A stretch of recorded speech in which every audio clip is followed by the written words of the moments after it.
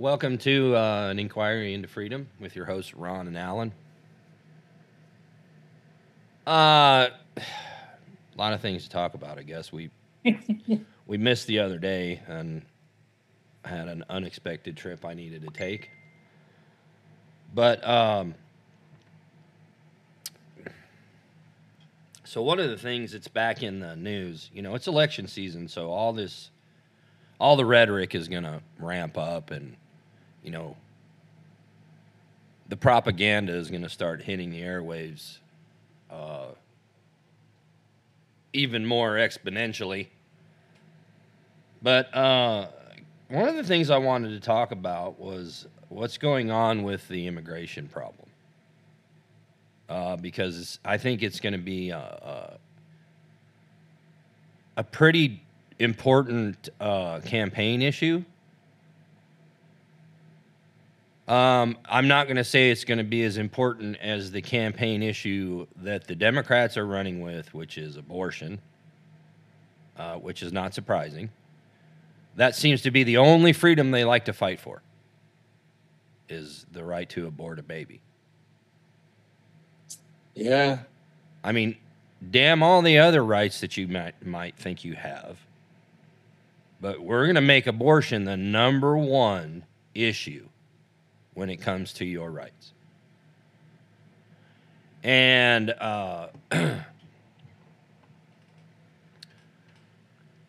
Kamala Harris and Joe Biden are on the abortion tour, so we'll have to make sure that's the number one issue.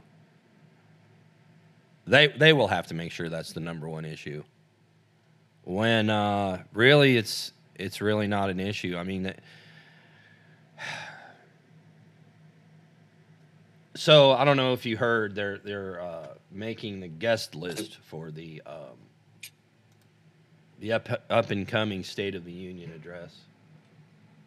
Yeah. And one of their guests is a lady who was supposedly forced out of Texas to deal with the horror and heartbreak of a non-viable pregnancy. So she's a guest for the State of the Union. So we can plan on like 45 minutes of that topic alone. They're certainly not going to talk about the flailing economy.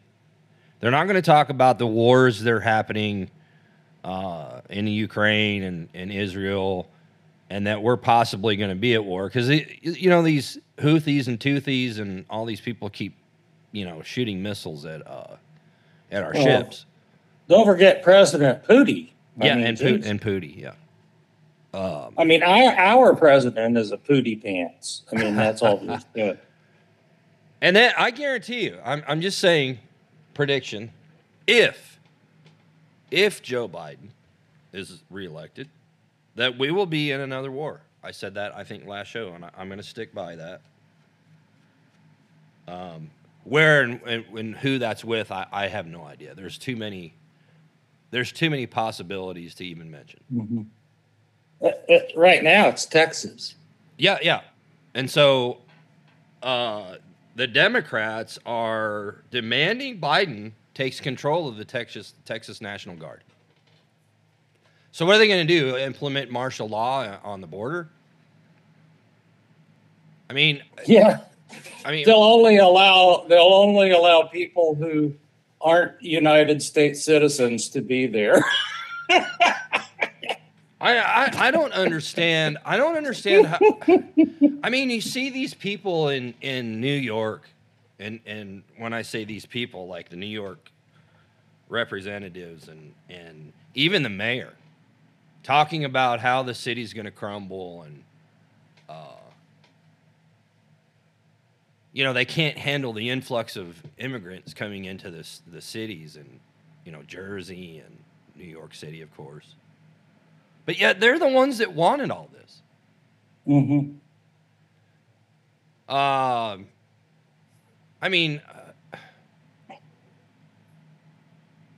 don't. So there's two Democrat representatives, Joaquin Castro and Greg Cesar, who both are they're kind of loony. Let me rephrase that. They're extremely loony. Oh, yeah. They're sending out tweets that Biden should establish sole federal control of the Texas National Guard. And I think a lot of that is to blame for the recent Supreme Court decision on the razor wire. I don't understand what's going on with our Supreme Court, but what a shit show. They refuse to hear certain cases, and then they do some stupid crap like say, hey, yeah, federal government can cut down the wire that's helping protect our border. Yeah. And makes no sense. And actually, it's the most bizarre thing I've ever seen the Supreme Court do with a ruling, because they say the feds can go in and cut the wire, but they can't move the wire. And then there were several other points to the filing which they did not even make a decision on. Yeah. But they allowed the feds to go ahead and cut the wire, even though they were ordered not to. But there were several other things that were in contention too, and they were silent on those. They didn't even get to them. They just did that part. Mm-hmm. So I'm like, what the hell are you people doing? Let me ask you a question. Yeah, and I'm glad you brought that point up, because I'm a little bit confused as to how or where it states in our Constitution that we don't have the right to protect our borders. We're a sovereign country. So where in the Constitution does it say putting up razor wire on the border? That's not constitutional. I'm going to tell you something that I saw the other day. Blew my mind. My son's high school, where he's not in high school anymore. He just graduated this year. But where he used to go to high school, there is a 12-foot high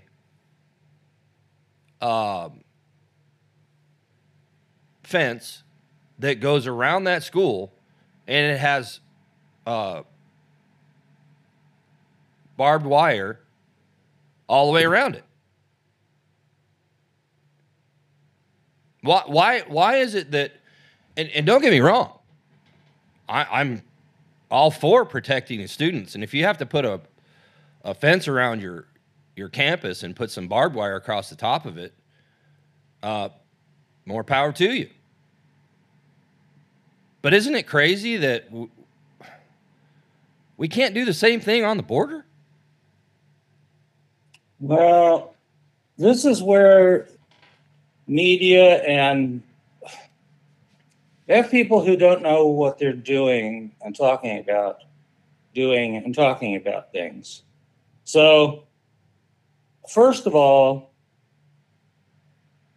the supremacy issue right now that the feds are claiming is that federal law trumps the states' rights. So at the same time, they're not enforcing federal law when it comes to immigration. Yeah, I heard precisely. A Democrat. I messed around and I had to watch. I just had to. So they had the Senate debate for Dianne Feinstein's seat. There's Adam Schiff. There's Barbara Lee. There's some other stupid ass. And then there's Steve Harvey. Steve Harvey. He'd probably be better. Is that his name? The Dodgers baseball player. Oh, Steve Garvey. Steve Garvey. Sorry, Steve Harvey. Steve Garvey. Isn't he the guy on the Match Game or something like that? I don't know. Yeah. Family Feud. Is that it? Yeah. Yeah. Okay. Cool. He would be better than Barbara Boxer. Steve Harvey. Just saying. Hey, but Steve Harvey probably should run for office. You're right. He's probably likely to be better. But he's a smart guy. Yeah, and he's got a sense of humor. I don't know if I had known nothing about his politics, but I know he's a smart guy and he has a good sense of humor. Well, being from Hollywood, he's probably in lockstep with the rest of them. Anyhow. Well, that's okay. So I had to watch. You know, they're saying this is a pivotal election for the U.S. Senate. And I'm like, why? It's been Democrat. She was, 40 years?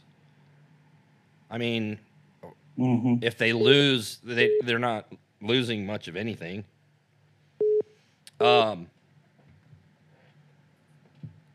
So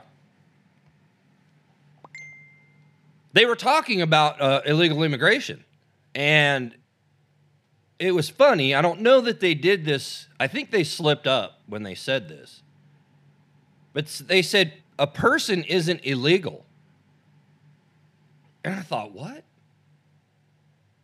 Wait a minute. The laws on the books say that that is a crime. Yeah. The federal law, which they refuse to enforce. You know, we always hear this, well, why don't they pass a law if they don't want, immigrants crossing them? Well, there are laws. Just enforce what's already on the books. I would be happy with that. There doesn't have to be any comprehensive immigration reform. Just enforce the laws that we already have. Period. And then I got to throw this in there because I just had to shake my head and really stop from pulling what little hair I have left out of my head. But they asked Adam Schiff, they said, which I was surprised. They said, so with the fact that you had claimed that there was substantial evidence against Donald Trump and his collusion with Russia, why do you think people should vote for you considering that most of those were lies? And he says, I still have evidence. It is a fact that Donald Trump colluded with Russia. And I thought, man, this guy, how anybody could vote for someone like that is beyond me. I mean, I think the guy would lie to his grandmother. And then if it came down to it, would use her as a human shield because he's a puss. But anyway, on the immigration thing, I'll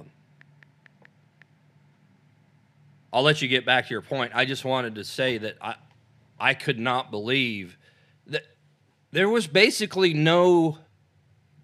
They didn't really make a decision or explain how they came to their conclusion and the decision as it comes to the Constitution. No, I kind of need to step back here because I keep losing my thought on it. And it's a complicated thing, as you know. So I'm going to hit the pause button. And where did my pause button?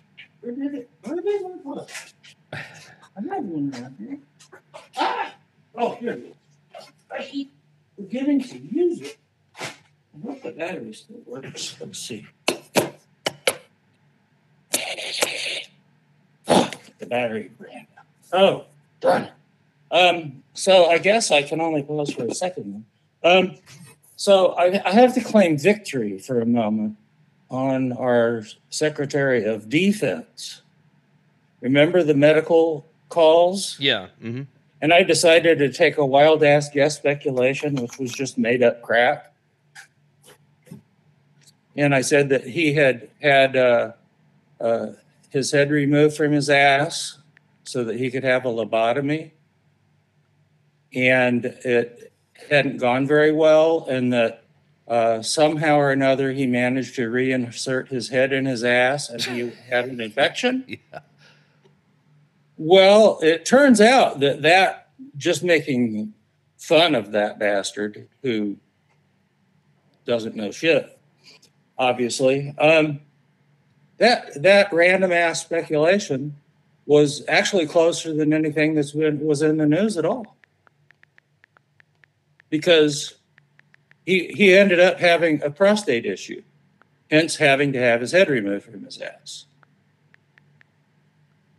And there's an infection. So he didn't even get out of the hospital for more than 2 freaking weeks. And so where was all of that in the news? So even though it's a minute victory because he didn't have the lobotomy, I think maybe he already had the lobotomy and Yeah, they functioned determined he well didn't have enough. he didn't have a brain to begin with, so they didn't have to perform Yeah. that procedure. Yeah, I think that could be it because he definitely had to have the prostate worked on. They had to get his head out of his ass so they could do that, and then he got an infection. So I think that I was by far closer than any other speculator in the newsreader business, and I just pulled it right out of my ass. Just made it all up, and it was very correct. So I think I need to give a high five. Yeah, on that. There we go. Yeah, right as always. Yeah. Rivera knocked out another one. We don't do a whole lot of so. Again, we got to explain things to our two listeners. We don't have any producers or people that do research or anything like that. We pretty much do our own thing. Obviously, yeah. There couldn't be anyone to blame. I mean, other than us, right? But I mean, so we're not like investigative journalists or anything. But we have enough knowledge and common sense to be able to see things for what they are. And most of the time, I mean, I think we got it like 99.9% accuracy rating. Yeah. And not to mention, we've been pretty damn good on our predictions. Yeah. Not that we're, experts. As much as we hate that term, we're not experts. Not even close. But then again, who is a real expert at anything? Well, now, you can be really, really good at what you do, but that doesn't necessarily. I just don't like the term. Because there's not one overall expert, like we've talked about before, that determines who's the next in line on the expert list, right? Because I've seen some experts on TV that I'm just like, I want to throat punch that person because they are just really dumb. Yeah, like almost all of them. Yeah. Yeah, I just figure the doctor's an expert if I didn't die. I have the bar set pretty low on experts because they've really done a pretty poor job in the last couple of decades. So at any rate, I just thought I would take a momentary victory lap just for the sake of sarcasm, if nothing else. So I just love hearing about people in government screwing up so badly that we can make fun of them and have it be so correct. I mean, why? That's just. But see, we don't hear a lot about that stuff. No, it's not. Why isn't Fannie Willis a big story? Oh, Fat Fanny. Oh, yeah. Why isn't that a big story? I mean, this is the number one, basically prosecutor in Georgia that's gone after Trump, and she's a freaking crook. Yeah. And usually, correct me if I'm wrong, but usually when things like that happen, and they're found incompetent, a lot of their decisions are overturned. I know that's the case with judges. Like if they get caught doing drugs or, they'll go back through their old cases, and some of them they have to retry. That happened to a judge here. There was a story, well, not a story, but a double murder that occurred here. And it didn't make national headlines, and I'm surprised it didn't. But I actually did a report on this particular case for my criminal justice.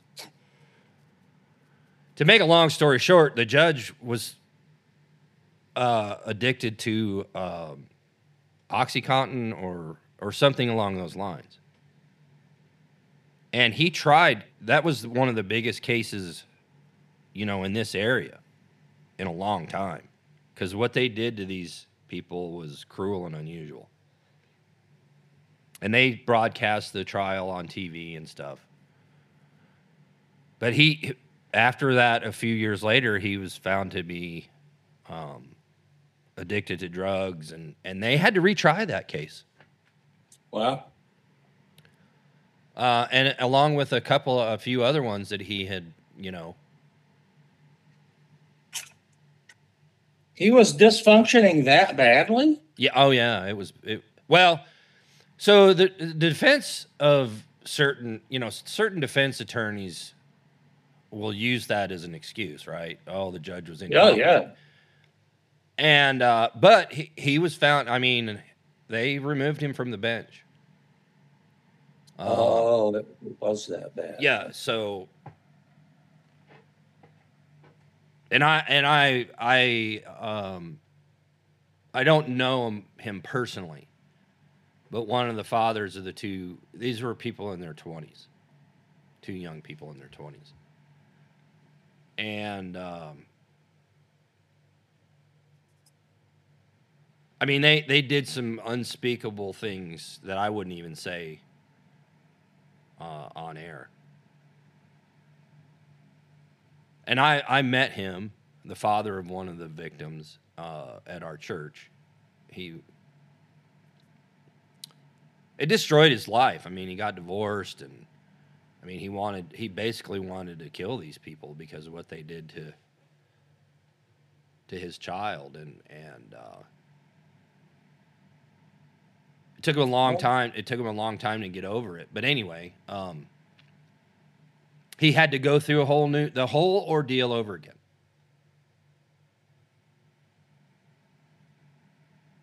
And I can't imagine. I mean, he went around and did speeches and stuff. But he said there were times where my wife would have to grab me by my belt and pull me back because I was going over the pews to get to these people. Mm-hmm. And I can understand that. Yeah, no. That's a human, very human thing. Yeah. Yeah, if you mess with my family, you're probably going to feel the wrath too. I mean, it's just how we are. Probably ought to happen more than it does.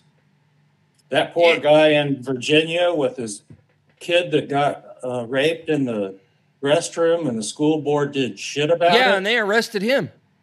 Yeah. I mean, that's a great example of it. Yeah, what are we doing in this country? Yeah. Anyway, I interact with you. When it comes to back to the immigration thing, we're kind of doing the same thing. We're turning the other cheek, and all these people are complaining. We have a bunch of complainers. Like that video you sent me, the interview with Tucker and the guy from Canada, where we're just running around complaining about things and we're not doing anything. Yeah. I mean, I knew things in Canada were bad. Did you know it was that bad? I didn't know it was that bad. No, not at all. Yeah. I mean, I knew they were a socialist country for a long time. Yeah. But most people don't follow. And I just figured that guy that's a really good journalist. And he wrapped it all up so neat that I figured you'd appreciate it. So that's why I sent it. Yeah, no, great. Yeah, that the judge just made a ruling that, in fact, I think it just came out yesterday, that what's his fuzz, the sexual metro guy, or what, hetero?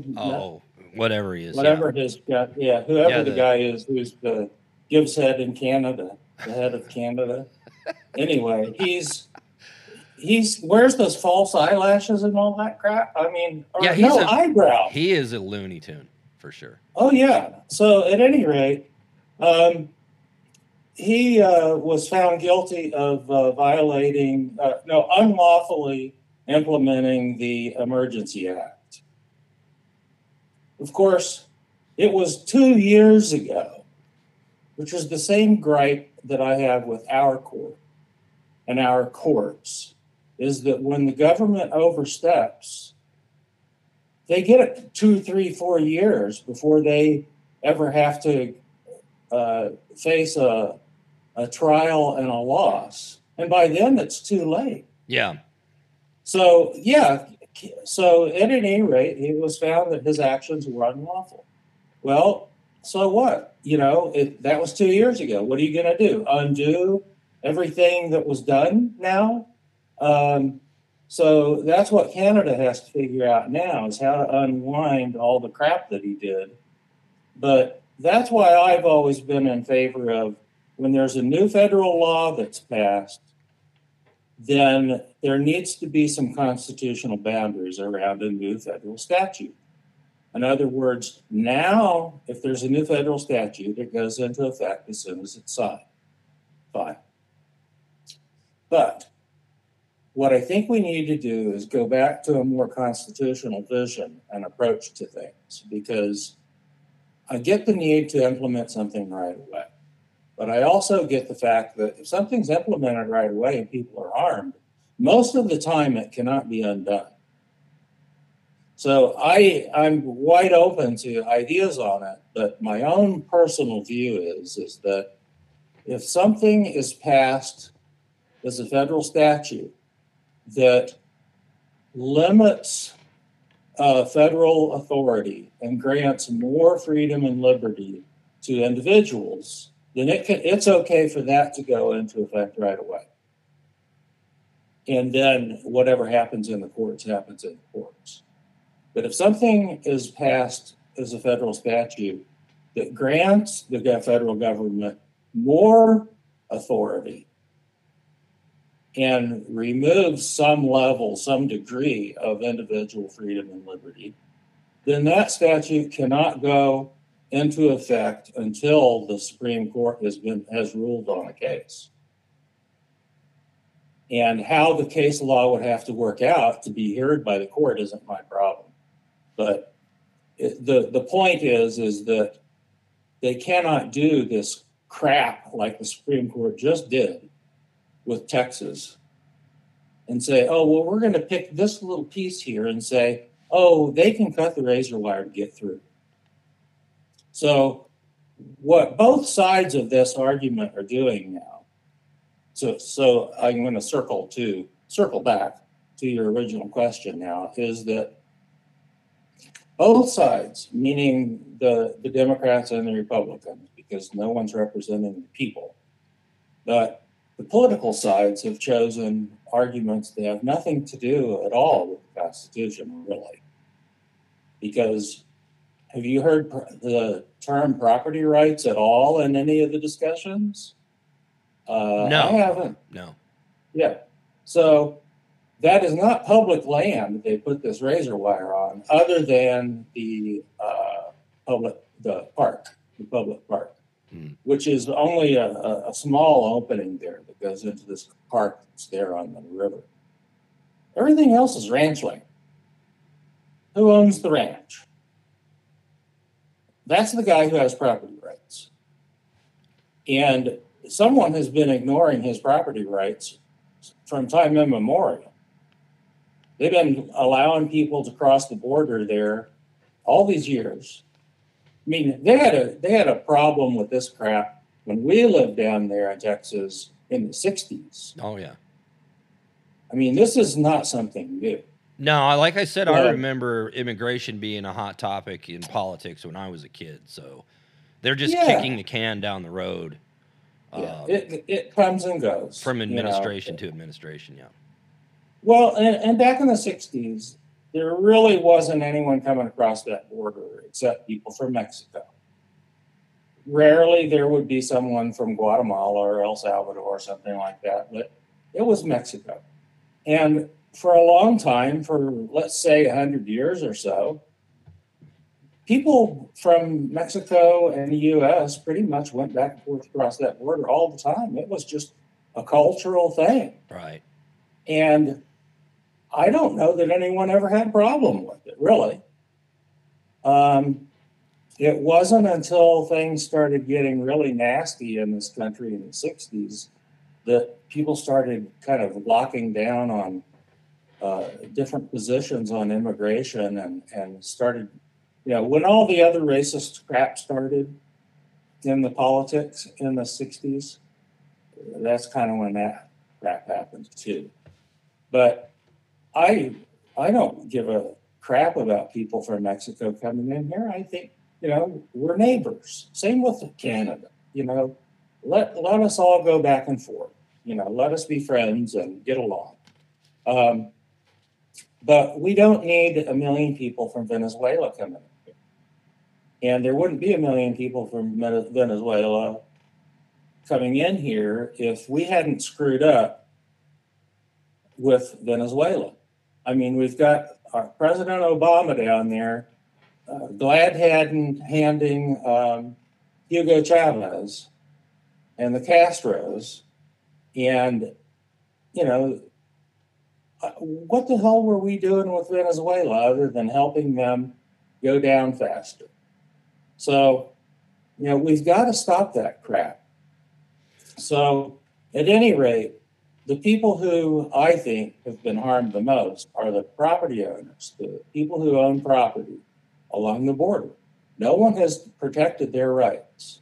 As far as I'm concerned, if I'm a ranch owner and I'm on that border and I've got people coming across my boundary, the border to my property, it's the same thing as someone crossing my fence here. If I don't know you, then your hair's going to get a fresh, new, permanent part. Yeah. If I miss, it's not going to be by much. That's about how much I'll miss. Well, and I was getting ready to ask. So, is there a maybe an easement clause in there or are they using eminent domain, or are they just are the ranchers that live along that border say, hey, do what you need to do because we're sick and tired of this crap? I mean, I've heard stories of people that, they just walk up to their house. Oh, yeah. Yeah, those are the people who I'm talking about who should just be shot. Because there have been people who did that, stole the truck, did whatever with the family. And, nothing happens to them. But that's a really good question. And there's nothing in the Constitution that provides any sort of language about the distance inland from the border that the government has a right to use. There's federal statutes, which is I don't think is even constitutional because it's so beyond the pale. I mean, the federal government has access to 25 miles inside the border to do what they need to do to, whatever the language is in the statutes. Now, that is in effect declaring that there is an access easement. That's my real estate stuff at work in my little brain. But how does 25 miles get justifiable? We can only claim 8 miles out to sea, as a sea border. To claim that as something that we have exclusive navigable rights over. So why does the government get 8 miles out to sea that the property owner does not get to own? And why does the government have 25 miles inland onto a property that the government never paid for the rights to as an access? That's, as far as I'm concerned, is not constitutional. But let's just pretend that it is. If they have an access right, then there should be some terminology around, can they just do whatever they want to? Can they take the fence down where cattle are grazing and not put it back up? Do they have to give 48 hours notice? There's got to be some sort of, they can't just drive onto your property and not tell you that we're going to be here. right? There's got to be some sort of access language. I have no idea what it is. All right. But if there is none, then that's definitely overstepping their authority.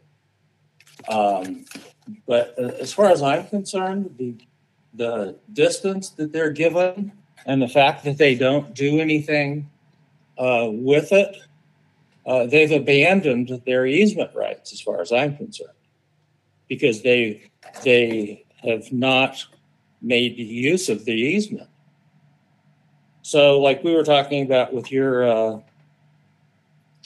situation with your house and the fence, and the guy put up the fence where he did not have a right to. And I said, well, you just need to get something down on some record of a gripe, because if you don't complain and 20 years go by and then you want to sell your house and people wonder why there's a fence belonging to the neighbor that's on your property that they want to buy, then you've effectively given them an easement. Well, so that's basically how it kind of all played out. I complained, and he said, "Well, I'm not moving my fence." And I said, "Well, you just put random posts?" He said, "There's like 3 posts in the back. One of them I've taken down, so there was 4." And he's just back there one day, and I was like, "What are you doing?" And he said, "Well, I had a survey done." And I said, "Yeah, I noticed you removed the pin from the corner over there. When I bought this property, there was a pin over there. Now it's gone." Mm-hmm. And it's exactly where his fence line is.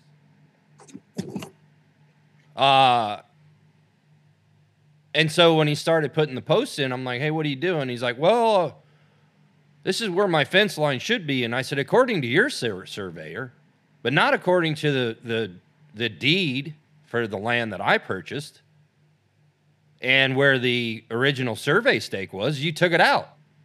You're not supposed to do that anyway." I mean, hell, I can call a guy and say, "Here's an extra $100 if you do the survey in my favor." I know they're not supposed to do that, but this guy's lived here and worked in the school system basically his entire life. So he knows everybody, I'm sure. I mean, he's, in the parades, local parades, and, at all the events and functions and stuff in this area. And, I've heard of that happening before. I'm not sure that it's a common practice, but it can happen. Where someone removes a stake? No, pays a surveyor to, "Hey, give me an extra few feet over here," or whatever. I've heard of that. Yeah, I've heard of that happening. It can happen for sure. And I'm not saying that's what it was. All I'm saying is that for years, 15 years, that's always been the property line. And you can pull it up. You can go to the website for the county and pull up. It'll show you. And that's exactly where the property line is where that stake was. Mm-hmm. But I've been mowing and maintaining all of that property that wherever his, up to his fence line for 22 years. Including a strip where, so if you're standing at the front door of my house looking out to the left, so his fence goes behind my house and then down the side on the left-hand side. That fence line is actually over further than where his property line is. So basically what he's done is he moved that so he could put a gate in, and he uses that little area occasionally to go in and out that gate, which is not very often. But there's a little strip. It's probably a driveway wide that I've been mowing and maintaining this whole time too. But I knew that was his property. And he's always thanked me for taking care of it.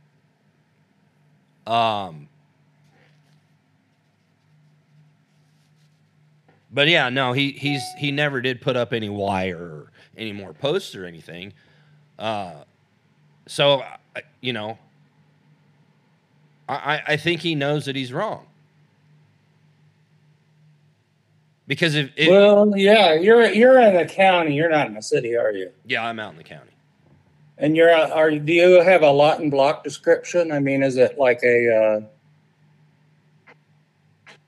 you have a lot, or is it meets and bounds, like a description? You know, that's a good question. I don't know the answer to that. Okay, if it's like lot 4 of Marriott subdivision, you know, that's a lot. No, it's not a lot. If it's taking a point of point of boundary at point A, located pin, it'll say locate pin, and like LOCPIN, and then there'll be an X there where they located a survey pin. And then they followed the directions of, 17 degrees north-northwest to a point, of a white oak or another pin or something. And then from that point, it gives you the dimensions. Yeah. Then that would be a legal description. Okay, so yeah, I went online, and you can pull up the aerial photos of your property line, and it shows where those pins are supposed to be, or where, it's been surveyed. Okay, this is your property line, and I had those, and I showed him those things, and I said, listen, you pulled that pin out over there. If you look at this photo, exactly where you pulled that pin is where, and this came from their website, property assessors, I guess. I don't remember. It's been a few years ago. That's where you pulled the pin. So your surveyor was wrong. I'm going by the property assessors. I'm not going by some random guy that you had come out here and survey. Sure, he's got to have a license and all that stuff. I'm not arguing that. I'm just saying that he's wrong too. It happens. I mean, you remember like the old Colorado City area in Manitou of Colorado Springs. Mm-hmm. One of my favorite places to go. Almost none of that has correct legal descriptions. It all had to be resurveyed. And some of it still has to be resurveyed today. Not shocking. The city planners in most of these places, they're ignorant. Oh yeah. Well, and then there was a lot of corruption on all that too, where you'd have exactly what you're talking about, where someone would say, can you give me another foot over here? Yeah. On the other side of the creek, or, it's an old boy thing. Well, before too long, nothing matches up. So, at any rate, all you have to do is go into the county, and you probably have a county surveyor, and if not, then I would go to the assessor or what have you. But in some places, it's small enough to where they're all the same people. Well, but he's they're part time. He's the kind of guy that did things. So he bought 40 acres, give or take a few, on a handshake for like $6,000 40 years ago. So I mean that's how he thinks. You know what I mean? He's just that kind of old-fashioned, Sure. And there's nothing wrong with that. I think handshake is just as good as a contract, in my opinion, especially if you're, dealing with somebody I always stay true to my word. So, I mean, I get the mentality, but, when it comes to you wanting to move your property line to a significant amount, without any notification or, any explanation, you just don't go onto somebody's property and start putting posts in. No. And the only way I know of that's, I shouldn't say the only way, the least complicated way is to go to the county and say, my neighbor removed one of your county stakes, and I need to have the boundary of my property restored. And otherwise, the property as it's assessed is not correct. That's an important thing to remember to say, because the property as it is assessed is not correct. Well, and so I told him, I said, either you're wrong or who I bought this property from is wrong. Either way, where are my reparations? Mm-hmm. I mean, somebody's incorrect here. Yeah, so you go to the assessor's office because you have a right in most states to protest your assessment. And it's either every year, every 2 years, depending on whatever the state is. But let's say it's every 2 years, then you can go in and you say, I want to protest my property taxes on my assessed value. Yeah.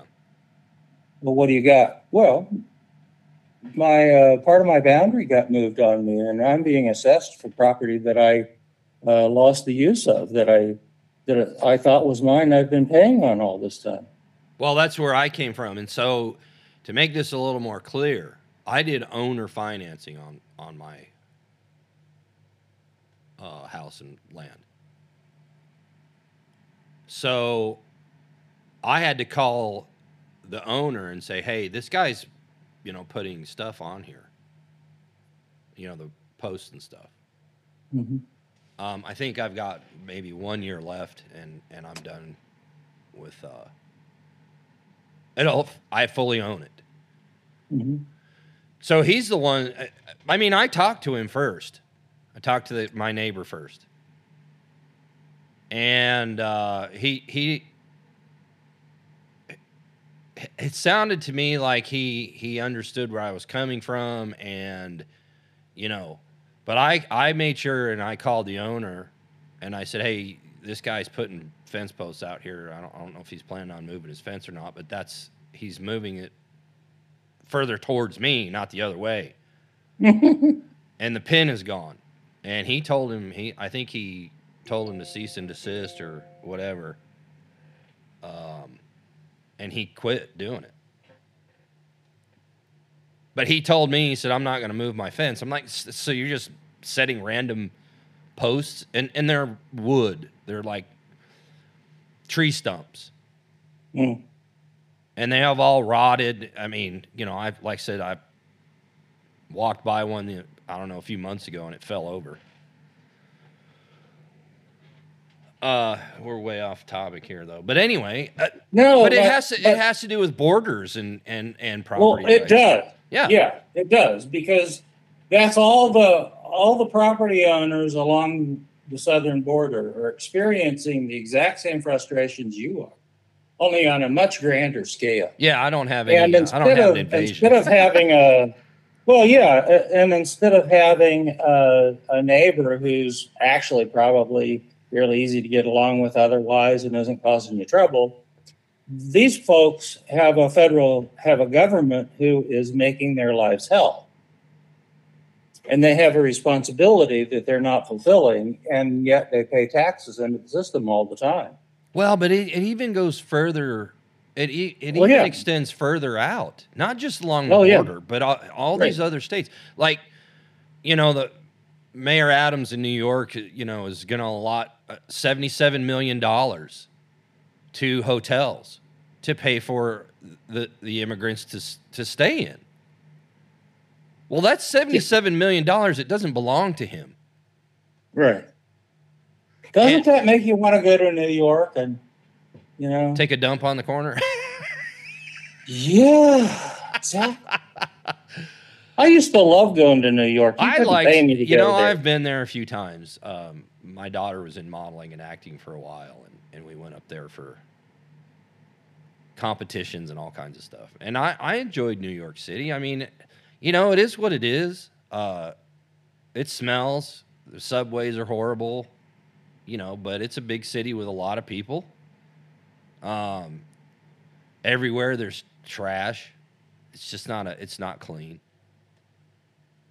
But I mean, there's some historical things there, and if you go in the outskirts of the city, it's very beautiful. Oh yeah. It's like California. If you get away from the city, the state is just gorgeous. Yeah. It's just unfortunate that they've been under Democrat rule for so long that these places are falling apart. I mean, crime is out of control, pollution. It's just funny. They talk about wanting to save the planet, but they can't clean up their own streets. Really? I mean, the amount of trash and human waste and hypodermic needles and everything that you are so much against are right on your own doorsteps. Mm-hmm. So they're not being honest with a lot of things that they say and that comes out of their mouths. No, people will go to, well, you've been there, Germany. Yeah. People will go to Germany on a trip, and they'll come back and they'll use Germany as an example of I could live with socialism. I kind of like having the streets all clean and the train cars clean and being able to get somewhere in 5 minutes or whatever. They'll be talking it up, and it'll be like, okay, well, we operate that way here now, where you got a socialist running town, and you know that it doesn't run like that. Germany only runs that way because of their culture. Yeah, I don't think it has a lot to do with the government as much as it does the citizens there. Well, yeah, they want things nice and they want things orderly. Mm-hmm. I mean, part of my family is from Germany and from Switzerland, and boy, the Swiss are even worse. But yeah, you have to have things neat. The guy that built this house, my great grandfather, is one of those Swiss masons. A master mason. Yeah. And so I wonder if I have his ring laying around somewhere. Anyway, yeah, I mean, you didn't just cut blocks to do a fence wall, You had to have them look like like it was intended to be there. That was the craftsman piece of their craft, of their trade. That when they're done, it's got to be something that you're proud of. And their cities and towns are the same way. They want everything to look like it was done properly. That someone took a little extra time to make it last 500 years. The streets are clean. You don't have filth all over the place. People aren't filthy. If you're misbehaving, then you're out of town. Well, sure. When I was in the military over in Germany, when we go out on maneuvers and stuff, we were told that you leave it better than what you found it. Exactly. And if they weren't happy, they would fine, I guess, the Department of Defense or whoever they dealt with when it came to land use. I mean, they would fine them, and you had to pay. The United States had to pay a lot of money to the German government to be able to use the land to begin with, and then you had to, if you made ruts or whatever, all that had to be fixed. Like they had to have, Army Corps of Engineers go in there and if you ran over a tree, it was a huge. I mean, that was big. If you ran over a small, baby tree or whatever, I mean, big fines for that stuff. They used to preach to us all the time. Don't cause no mess and don't kill no, animals and don't run over trees or whatever. Yeah. because I mean, literally, you didn't see trash driving down the roads. No. So everybody, you're right. Everybody, I mean, I was amazed. Yeah. At how good their roads were, and Yeah. I mean, you can't drive 100. Nothing to do with socialism at all. Nothing to do with socialism. It doesn't. Other than where they get the money to keep them that way. Well, and the people who pay into the system, granted, it is a socialist system, but people who pay into the system don't mind it as much because they see what it's producing. Right. I wouldn't mind as much paying into the system if our borders were enforced, if we didn't have potholes in the street, if our traffic lights were timed, if that and the other thing, but they're not spending wisely. In Germany, they spend wisely. I mean, They don't throw money around there. No, but sure, they have their own issues too when it comes to immigration, and I mean, you go to Frankfurt and what a stinking mess. Oh yeah, I mean it's filthy and what's her face? The what was her name? Angela Merkel. Yeah. Oh God. Yeah. Yeah. She really screwed that country over like no one has probably since Hitler. With all of the immigration that she allowed to have come in there. And yeah, Frankfurt is way left wing anyway. I mean, that is where the Frankfurt School was. I mean, right. Mm-hmm. Yeah. So, you can't be surprised that it's a Marxist city when Marx's school was there, right? So it's very Marxist, but they had all of those Muslim Marxists coming into Germany, and that was a prime place for them to go, was Frankfurt. But what a terrible disservice she did to her country. And probably, I don't know if it's irreparable, given what Germany's recovered from before, but it's really bad. It never should have been. But what is it? What is it with the? So most big cities, whether they're in the United States or overseas, are run by Marxists. What is it? Why do they just not care about clean streets and the homeless issues? Because if you, I went to Amsterdam when I was stationed in Germany. My grandmother passed away, and I've mentioned before, my mom is from Holland. And so when I was stationed in Germany, my grandmother passed away on my mom's side, and I flew over to Holland. And my mom took me into Amsterdam. What a friggin' mess. Yeah. So the Queen's Palace, one of the palaces, in the middle of Amsterdam. And there's a fence around it, like I described at my son's school. And I'm not sure if people jump the fence or whatever, but there's graffiti all over the place and trash. I don't even think if there's still a queen there, she doesn't go there. Like, she's not going to that palace. But just disgusting. And, maybe a little TMI, but, part of the red light district is down there, and what do they call them now? Sex workers. The sex workers walk out and they dump their trash in the. They're called Camelas now. Yeah. That's what she calls them, sex workers. So anyway, they walk out of the building and they walk across the street and they dump their junk right in the canal. And I'm like, what? And Holland's socialist too, by the way. Oh yeah. So why did they allow that? And I mean, it was just, and this was in the late 80s. It's a cultural thing.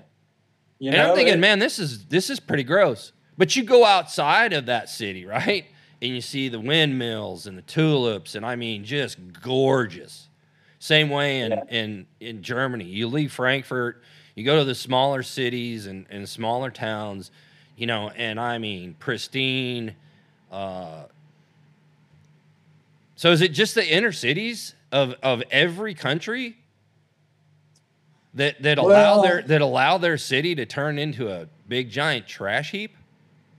I think it's something in the human psyche about living in crowded situations.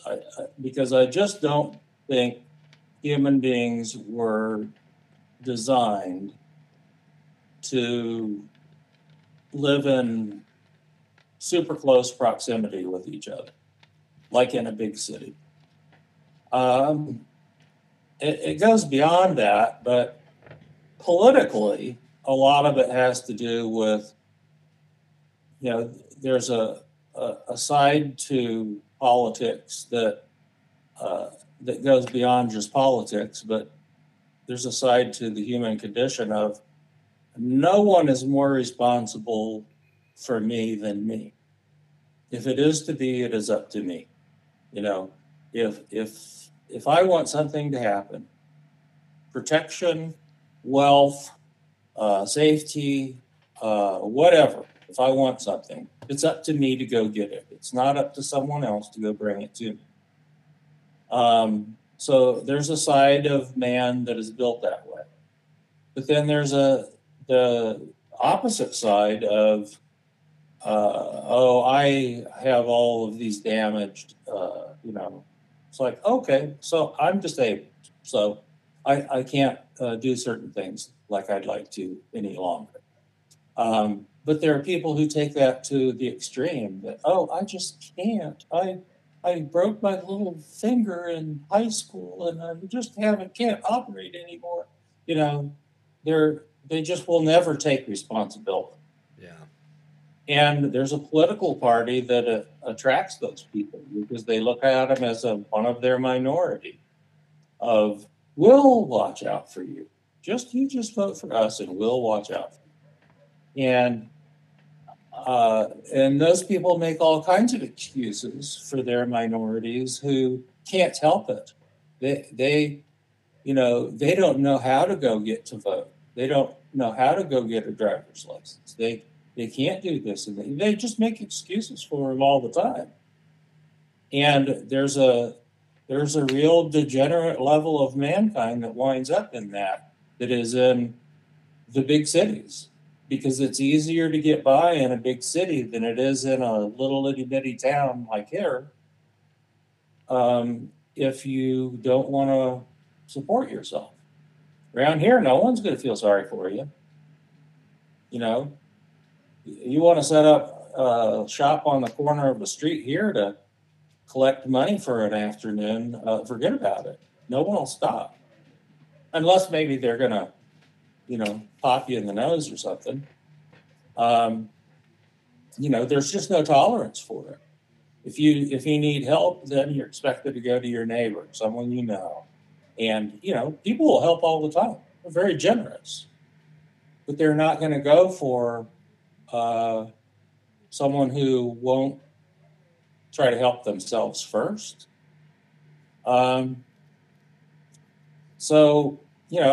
think that plays out in spades in our country, where cities are supposedly liberal and rural areas are supposedly conservative.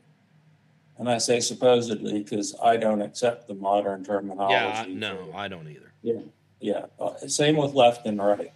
I just don't accept those definitions. They're out of date. But in trying to keep it as simple as possible for your question, I think that explains it, because it's similar in other countries too. So I think the more degenerates you have in a country, then the worse your big cities are going to be. And the fewer degenerates that you have, and the more people who are proud of their country, the nicer it's going to be. And there's the difference between Frankfurt and Berlin, maybe? I Berlin never was made all. it to Berlin. Oh, I thought you were there. Okay, Munich, or No, never made it to Munich either. did you ever make it to Leipzig? Sounds familiar. I went to a lot of places, just not. I mean, I went to some historical cities and stuff. I mean, I went to Luxembourg and the country, and a couple other places.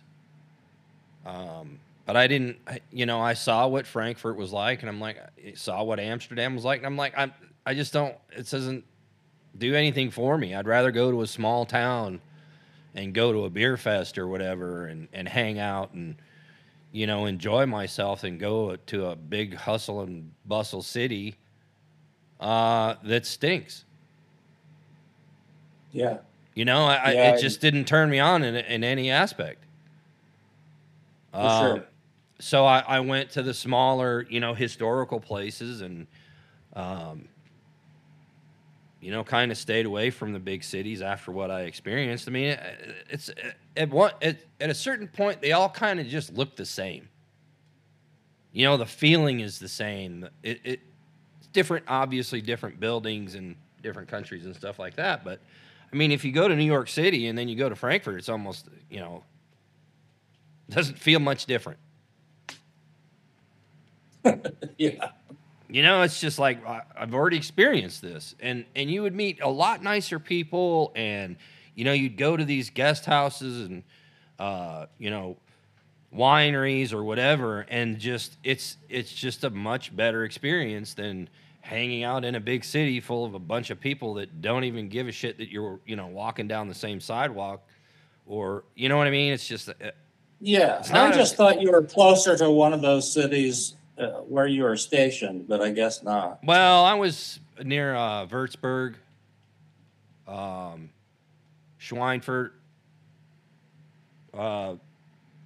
So even I think Frankfurt was a good ways away, a few hours. But I just wasn't interested in that. I'd been to those type of places, and it just wasn't very appealing. Yeah, I've never had a desire to, I mean, it was cool when I went, Yeah. Well, that's the thing. I've been over there, and I enjoyed what I did, where I did. Maybe a couple of places I'd like to go in Italy and stuff, but the whole idea of, I remember my mom really wanted me to go to Europe and backpack or over Europe. Well, that was a big deal, like in the 70s. Mm-hmm. I'm like, I have no desire to do that. Not even once did I ever think, oh, that would be a wonderful idea. So I get how some people would. That's just not me. But yeah, I'd rather maybe I appreciated Europe more when I was older. And when I was older, I think I may have told you that I remember we spent a couple of weeks or so in Scotland playing golf. Covered the whole darn country. I mean, my gosh. I bet that was fun. Oh, it was. But by the time we left, I could see why my forefathers left. Because there are rules about everything. Oh, yeah. Did I tell you about the It's Not Done story? I don't think so. Oh, well, we showed up at North Berwick, which is spelt like Berwick, only they say it as Berwick in Scotland. So it's over on the East Coast. Not too far away from St. Andrews, really, but anyway, that's where a lot of ships set sail from. A lot of sailors were from North Berwick, and I think one of my Flint family was from North Berwick that came here in 1617. But at any rate, that was the first place we went. We got there a little earlier than we planned, and we thought, well, it'd be fun to go play 9 holes. It's like 9 o'clock, and you have like 6 hours a day, like or something like that, in the middle of June. Right. So it's like, well, let's go play 9 holes if we can. So, went over to the starter shack. There's no one on the course. There's no one there waiting to get on. And we're there. We have reservations, play the next day. It's a public course, but, we set aside, we did our thing. And they said, we said something like, we've got some arrangements to play tomorrow, but is there a chance we could go out and play 9 or 18 this evening? Did you write ahead? No, we just got here early. Oh, so you didn't write ahead? No, we didn't write ahead, but no one's here. Can we just pay you and walk on? Oh, it's not done. You have to write ahead and have a time and pay, and then you can play. Oh, God. So we can't just pay here and play? No, it's just not done. So that became the theme for 2 weeks. Anytime we would ask for something and we would get an answer back, it would be sort of like that. And it just became, oh, it's just not done here. Did you write ahead? Jesus. Like, no wonder they can't make their economy run, you know? Yeah. Mm-hmm. And this guy is sitting in the little shack there, like he doesn't care if they make more money that day. You got however many Americans there willing to pay $100 each or whatever, maybe he would make enough out of that to buy a pint or two at the store. I don't know. But apparently he doesn't give a crap because he couldn't sell us for all I know, they didn't have anyone there the rest of the evening. He was just going to sit there and do crossword puzzles or something. I don't know.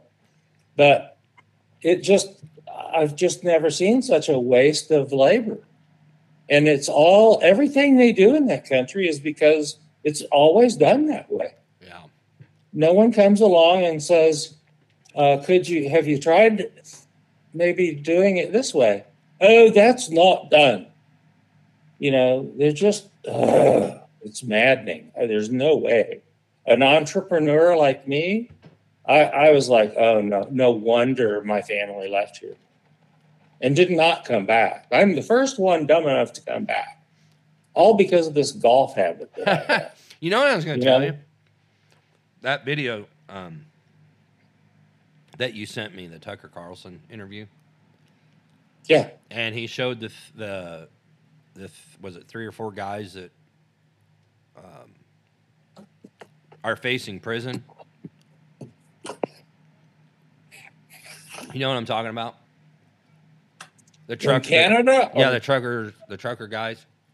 Yeah. Mm-hmm. I think I know one of them. Seriously? Yeah. So I hadn't talked to the guy in a very, very long time. But he used to work the mines in Canada. And I mean, we'd message back and forth, and it'd be like 30 below. And he works underground mines over there. Wow. And I swear it looks just like one of those guys, because they only showed him for an instant. Swear he looks just the big guy, the kind of bald guy. Looks just like my friend over there. I mean, I'm like that. And he has that kind of a name, too. I don't remember the particular name, But I swear it was him. I'm like, I know that guy. Well, they're all Canadian. Was the guy you knew there Canadian? Uh-huh. Okay. From Canada? Yeah. Okay. Well, could be him. That would be bizarre. It would be. But it sounds like something he would do. And there is a really big guy there, and it must be the one you're talking about. I haven't seen pictures, but the guy is like 6'6" or something like that, and is just huge. He's got like a size 15 Yeah, shoe. two of them like are big guys like that. Yeah. But one of them really stood out to me. I mean, the moment I saw him, I'm like, man, that's got to be him. Well, those guys, see, that's just something that is so extraordinary to me, no matter what country it's in. Those guys are screwed so bad, and yet their government's getting away with it, just like our people in Texas. Well, so I mean, what do we do though? Because not so much Canada, because Canada was a compromise, but the United States, America, was set up on the principle of freedom and liberty, and the "thou shalt not get into our business." It's up to us to get along, and the government's supposed to do roads and bridges and all that kind of crap, and we're supposed to cooperate and everything, but there are limits to how far they can go with things. And when they go too far, we have a right to stand up and say, screw you very much. That's not done here. It's not done. You don't not defend the borders. If your job, one of the few jobs you're given in the Constitution, is defending the borders, then you damn well better do it, or else we're going to show up and we're going to remove you from office. That's what it was expected that we would do. Instead, we sit around and do nothing. So what are we supposed to do? What are Canadians supposed to do? Because as I got to watching that, I just couldn't help but think, we are kindred with Canada in more ways than most of us realize, although we're also not kindred. But we should be friends who get along and know one another well. But you know what? We don't. But and you're absolutely right. But here's the kicker: is that just like the United States or Germany or Canada that we've talked about, the chaos is not being created by the people. Right. It's being created by the governments. Yeah.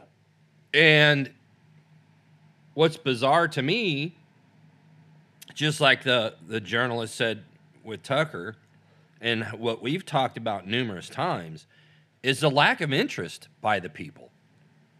Yeah.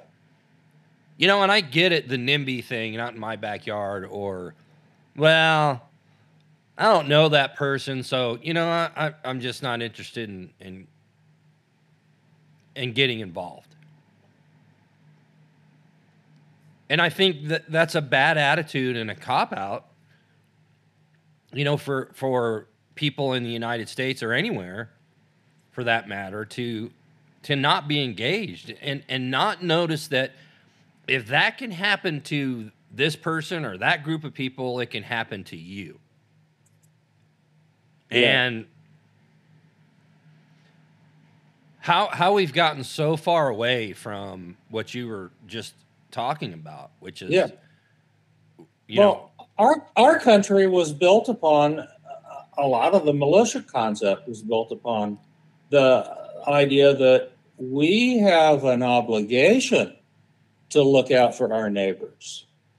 Mm-hmm. Yeah.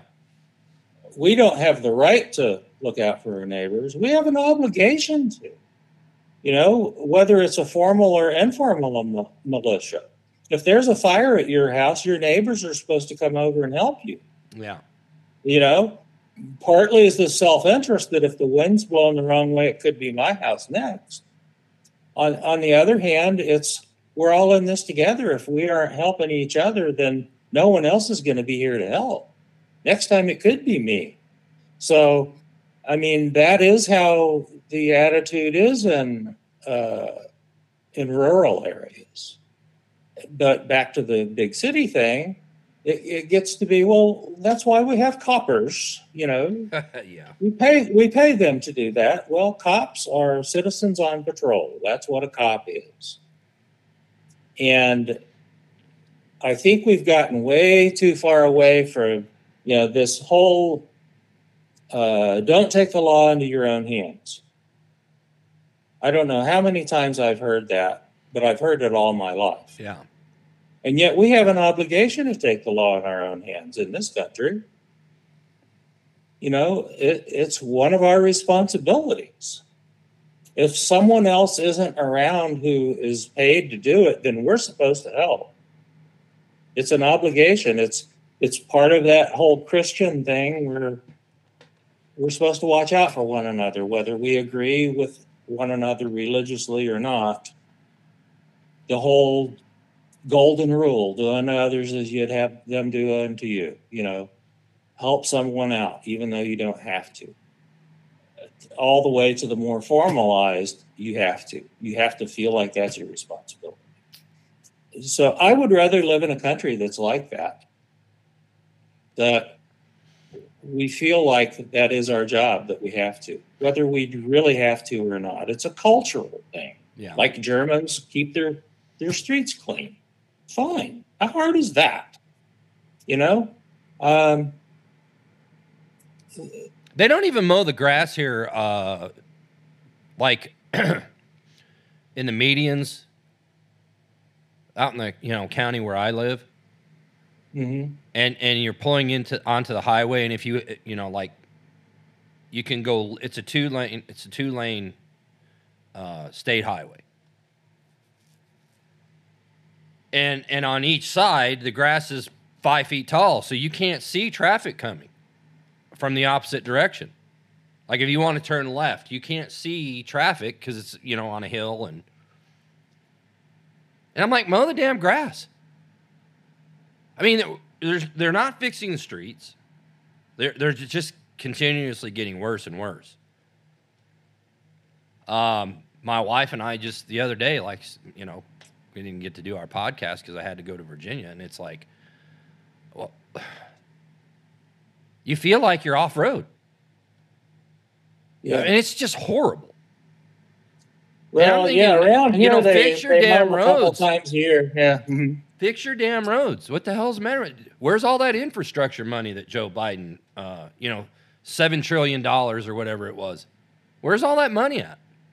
Well, it's spent around the big cities is what happens. You've seen it in Colorado. There's all kinds of problems outside of Denver that only get addressed in Denver. And I've long said that. But they're not the only ones that are paying taxes. That's all I have to say. Well, you're right about that. It's just that I've always said that one of the worst things you can do in a state is have the state capital in the state's largest city, because it's all self-serving.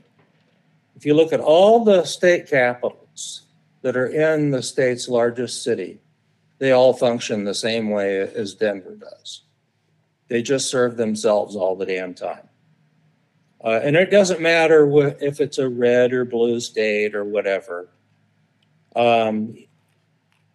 If you just kind of look at every state capital in every state and how they operate, they suck up all the money. They care for themselves. And the folks who aren't in the middle of all the population, they're left out. Their bridges don't get fixed. Their medians don't get mowed, even though it's state responsibility. The state roads don't get plowed. They don't get maintained. And I'm making a general statement. It's better in some places than in others. But generally speaking, that's true. They suck up all the money. I mean, you go look at Nashville and Memphis and see if their roads around there look like yours. Oh no, I know exactly what you're talking about. Well, yeah. Well, that's where the money's going. So, and yet that's a Republican state, right? Right. Yeah. Oh yeah. So we're bashing both sides, is my point, because neither side is on our side. Oh, no doubt. No doubt. I want the side that's on my side, and there isn't anyone other than Trump. And so people wonder why this loyalty is to Trump. And I'm like, well, he's not on my side all the time. I disagree with him. He disagrees with me. But he's the only one. He's the only one who cares about people like me. Yeah. And that is why so many folks have a affinity toward him, who a lot of us did not at first, including me. But over time, he's made a really convincing case for himself. And if these folks have any ideas of taking him out, like they did Kennedy, I mean, you know what happened to Kari Lake. Have you heard about that? No, but I saw something the other day.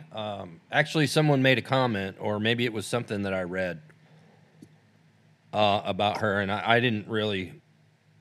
Oh, it just finally hit the fan today. Well, so you knew then she's running for Senate, but she wasn't having a lot of background, wasn't having any help from the Republican Party and stuff. Well, turns out the chief of the Arizona GOP, they have different state chairs and all that crap. Well, this clown was telling her, don't run for Senate. I have people, big, important, powerful people who don't want you to run. and they want you to sit out just 2 years. And these people he's referring to were wanting her to take like a board seat somewhere, or the favorite. So in other words, a bribe. Yeah, well, that's what she said was because somebody taped this. Oh, yeah, and it just came out, and so at any rate, she said. So, in other words, how much can I be bought for? Something like that. and he basically says yes, and she says, I would not accept $1 billion. You know what? And that just goes to show exactly what we've been saying on our show from day one. Yeah, and both parties do it too. Absolutely. The very favorite, because this guy who's leaving office it's not your turn yet. This guy who's leaving office in Ohio, even though they need him in the House to accept a job at a university, he's a Republican, of course. That's always been where these spineless people go, is into so-called academia. They become a president or a dean or a whatever at some college or university, so they won't conflict with whatever the grand plan is. There are 2 or 3 people I can think of right off the top of my head in the Senate and the House that has happened to in the last year or will happen to in the coming 6 months. So that's probably what they had in mind. But at any rate, the guy says, that's what he's trying to do, is bribe her to stay out for 2 years. And she said, no way. Well, guess what became public today? And the guy's already resigned. That's what I saw, that he resigned over something. Yeah. And I didn't really. That's what it was about, and I think, thank goodness whoever was in there did that. Well, it should be going to prison for extortion. Well, yeah, sure. Why not? But that's the problem with Arizona politics. Well, he'll get a job somewhere, that we won't hear about. He'll get a cush job somewhere and still be in the mix. Well, whoever the guy's pack was he was talking to is probably where he'll go get a job. Yeah, I mean, they don't. It's just so freaking corrupt and so that's what we all need to realize, and maybe this is where the Canadians are, is that there isn't anyone on their side. Why should they even speak up? There's nothing they can do. That's the feeling. It's the There are some rumors going around that there are a couple of groups who have found places where if you wanted to go down to Texas and help with this border situation, off the books, shall we say.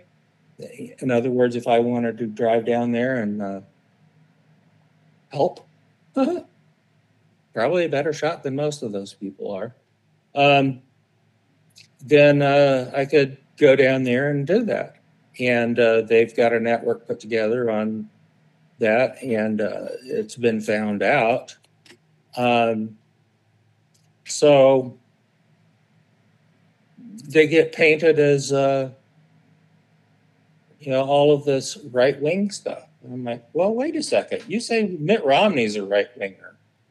Yeah. Well, this doesn't sound like they're like Mitt Romney to me, Well, maybe they're extremists, But I don't know if they're white or not. Maybe they're white extremists, or white supremacists, or, there's all this proclivity toward labeling people instead of saying, well, whatever they are, they're willing to stand up and stop whatever's going on.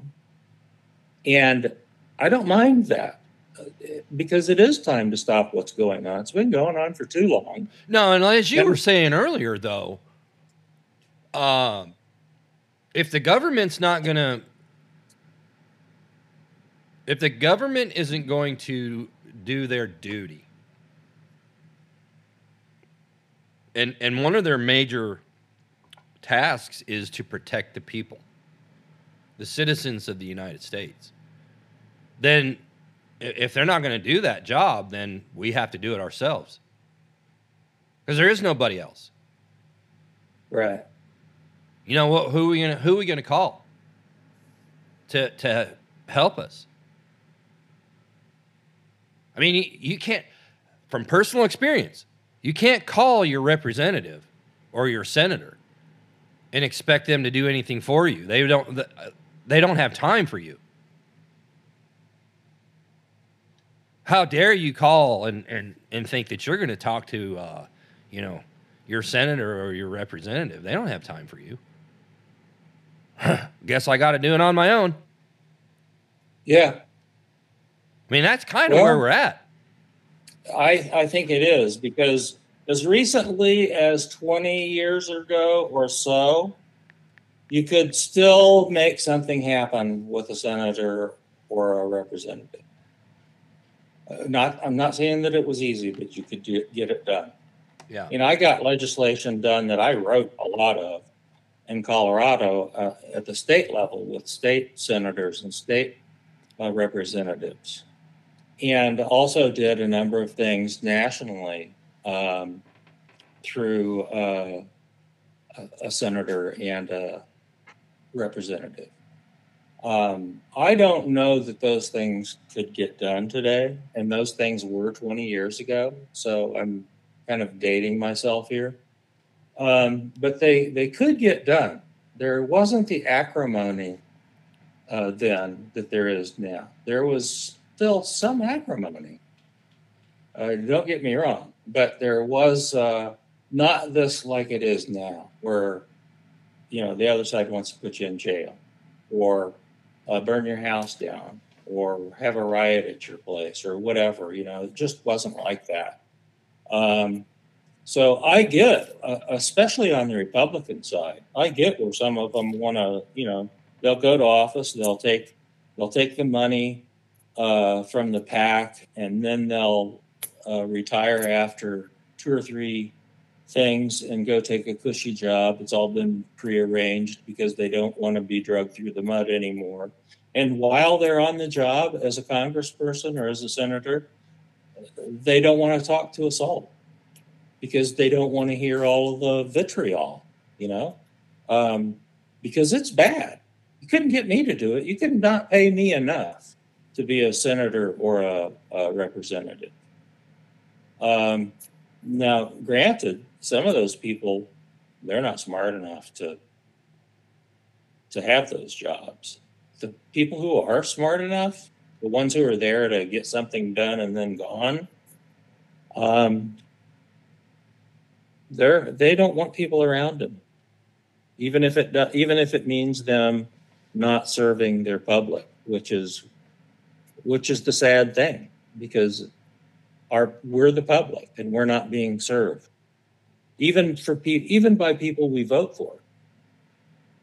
And they wouldn't care, if we voted the other way either. That's their attitude. Well, I'm going to be fine either way. You vote for whoever you want to. That's some of the problem with both parties now. So I don't know. Maybe the people here in the U.S. are in the same boat as Canada, where there's a certain level of we've just given up on the concept of our government responding to us, unless it's some sort of I don't know, huge event. But that's pretty pathetic. It really is. I mean, Europe's been that way a long time. But our country has never been that is new to our culture. And what's really new to our culture is that our elected people and our bureaucrats are untouchable. That's a difference between now and 20 years ago. Mm-hmm. There's nothing we can do.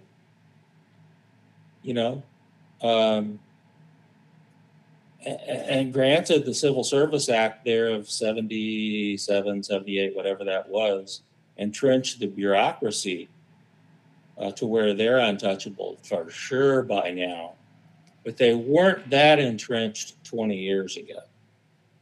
They've really learned how to game the system to where you can have the whole floor of the FBI now rebel against the presidency and take him out of office, essentially, which is what they did all 4 years of Trump's presidency. They just took him out, and there were no consequences to them at all. The only ones who came close got restored, got their retirement restored. Screw us, Yeah. So I don't know what we're supposed to do.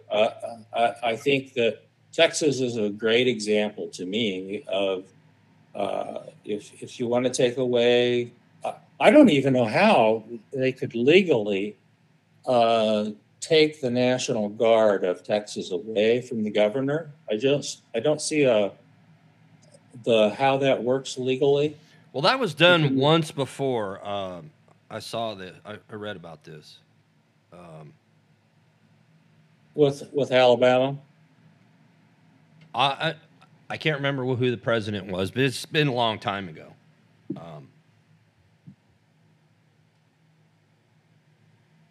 Yeah, it's something along those lines, but it's only been done once, and like I said, it was a very, very long time ago. Yeah, I'm pretty sure that's when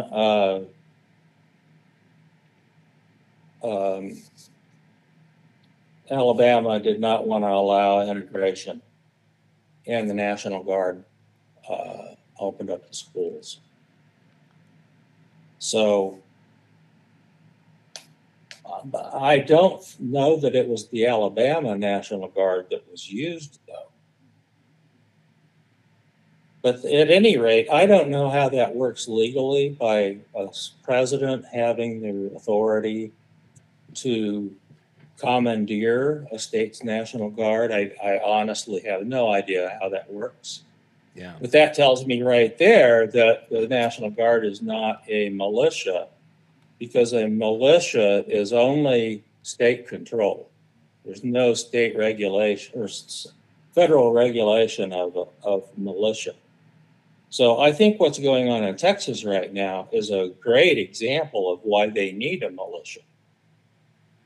And they ought to be out down there on any private property owner who owns property on the border, and any state-owned property, and any other property that someone wants them at. And as far as, in Kansas City in '68, when they had the riots, there was a mayor there named Hylas Davis, who was a Democrat mayor. And they had rioting one day or one night that was really bad. And he got on the radio and did a press thing the next day. And he said, I've ordered a curfew for something like, I don't know, 8 o'clock p.m. or whatever, or dark. It was one of those two things. It was either a time and or dark.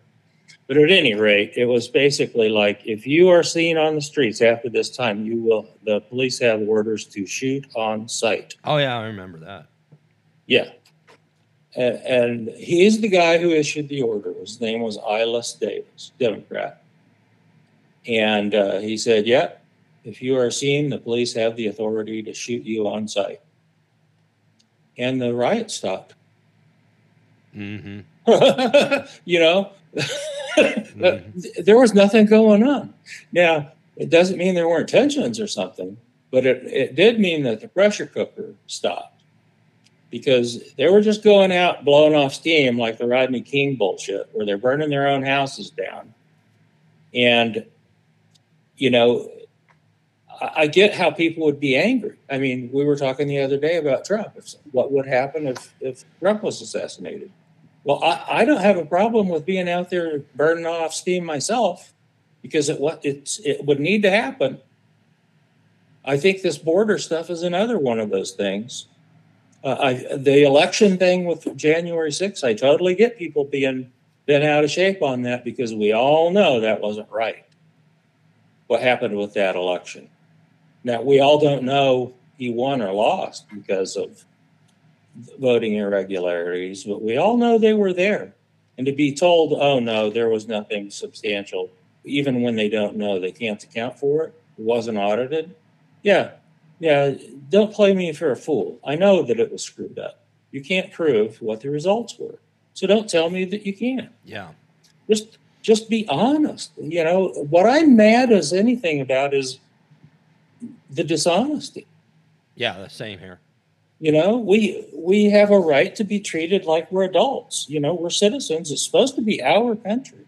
Unlike any other country, you know, we are the sovereign. The people are the sovereign in the United States. This whole concept of the government being the sovereign and having sovereign immunity is bullshit. Yeah. I don't know how the Supreme Court ever created that. So I don't know what we do as people other than finally just say, you know, we're mad as hell and we're not going to take it any longer. Maybe the border is a nice place to do it because it's not as populated. And you show up with a bunch of truckers or armed people or militia or whatever, and you have a little showdown. You know, maybe shots get fired and people get killed, or maybe not. You know, I think that if you've got 10,000 truckers down there and you've got a whole bunch of state militia or militia, let's say civilian militia, and Texas National Guard people, and then you've got state troops, I think someone's going to back down from that, and I don't think it's going to be Texas. Oh no, not by any stretch. So I looked it up. So this happened in 1957 when Eisenhower federalized the Arkansas Guard to ensure compliance with the law. Oh, it was Arkansas. Okay. Yeah. That was a Little Rock, maybe. Yeah, it doesn't say specifically where, but probably so. Oh, yeah. I think it was the school at Little Rock. The Little Rock 5, Little Rock 7, something like that. Yeah. My little pea brain. I'm surprised it remembers anything anymore. You're right, though. But I guess the question is, where does it say that as far as constitutionality goes? Yeah, because the National Guard isn't in the Constitution. So there must be something in documents of how the National Guard operates that allows or disallows or whatever. And I'm going to read something here, and I'm going to see if you can guess who said it. But this pertains to what we're talking about. which is the constitutionality of what the Supreme Court decided, and how they're trying to, use the federal government's power to basically, it's a dictatorship. That's all it is. That's what we're facing. The Constitution is not a living organism. It's a legal document, and it says what it says, and it doesn't say what it doesn't say. You know who said that? Thomas Antonin Scalia. Scalia. That's my other guess. Yeah. But listen, pay real close attention to what he said, because we've said this on our show, which is, if the Constitution, like the Democrats will use certain segments of it and then add some stuff to it. But that's not what the Constitution says. You're adding your own ideas and your own, agenda to a legal document that's in plain black and white. Like, a well-regulated militia. Well-regulated means the government gets to regulate what they can and can't possess, and that's not what it says. You're adding that to it. Shall not be infringed. That's the key part. You can't add or subtract anything from that, because it like he said, it says what it says and it doesn't say what it doesn't say. Mm-hmm. So if you have some sort of, I don't know, cliff notes or something to the Constitution that the rest of us aren't privy to, I'd sure like to see them. I'd like to know where you're getting your information from. Maybe there were some. Maybe they wrote some secret documents that went along with it that the rest of us aren't, we've never seen before. Yeah. Because that's what you're making it seem like. And I mean they're the politicians. They're in the cornerstone of the White House where the Masons put them. Maybe that's what was in Joe Biden's garage there. Those classified documents were. It could have been, because I know they weren't in his pants because something else got dumped in his pants. But where does it say in the Constitution that Texas can't put razor wire around their border to protect the border? I know that's getting a little, carried away. But is it? Well, there's nothing preventing the state from doing that. I mean, doesn't the Constitution actually say that, you should, when it comes to borders, that, our government is supposed to protect its citizens? Well, yeah, that is one of their primary jobs. So, they've abandoned their responsibility. It's just blows my mind that the Roberts Court is, they're just avoiding responsibility. They don't want to do their freaking jobs. And that's what a mealy mouth John Roberts is. So I can't believe that was even a 5-4 decision. Well, Roberts and Amy Coney Barrett. Yeah, I call her Amy Comey because she's like James Comey. Yeah. She's turned out to be, I don't know. I'll be nice. And wasn't it Gorsuch? Or was it, what's his fuzz? I think those are the only two Republicans. Or not Republicans, but. Right, so was it Roberts and Comey? Yeah, I'm pretty sure those are the two that voted along with the other Democrats. Yeah, because it was 5-4. Okay. That just blows my mind. It's so clear what the government's responsibility is. And But the isn't it Supreme weird Court, though? You know, going beyond their decision, isn't it weird though how they, like you said, they cherry picked a portion of it, but that was such an important thing to rule on.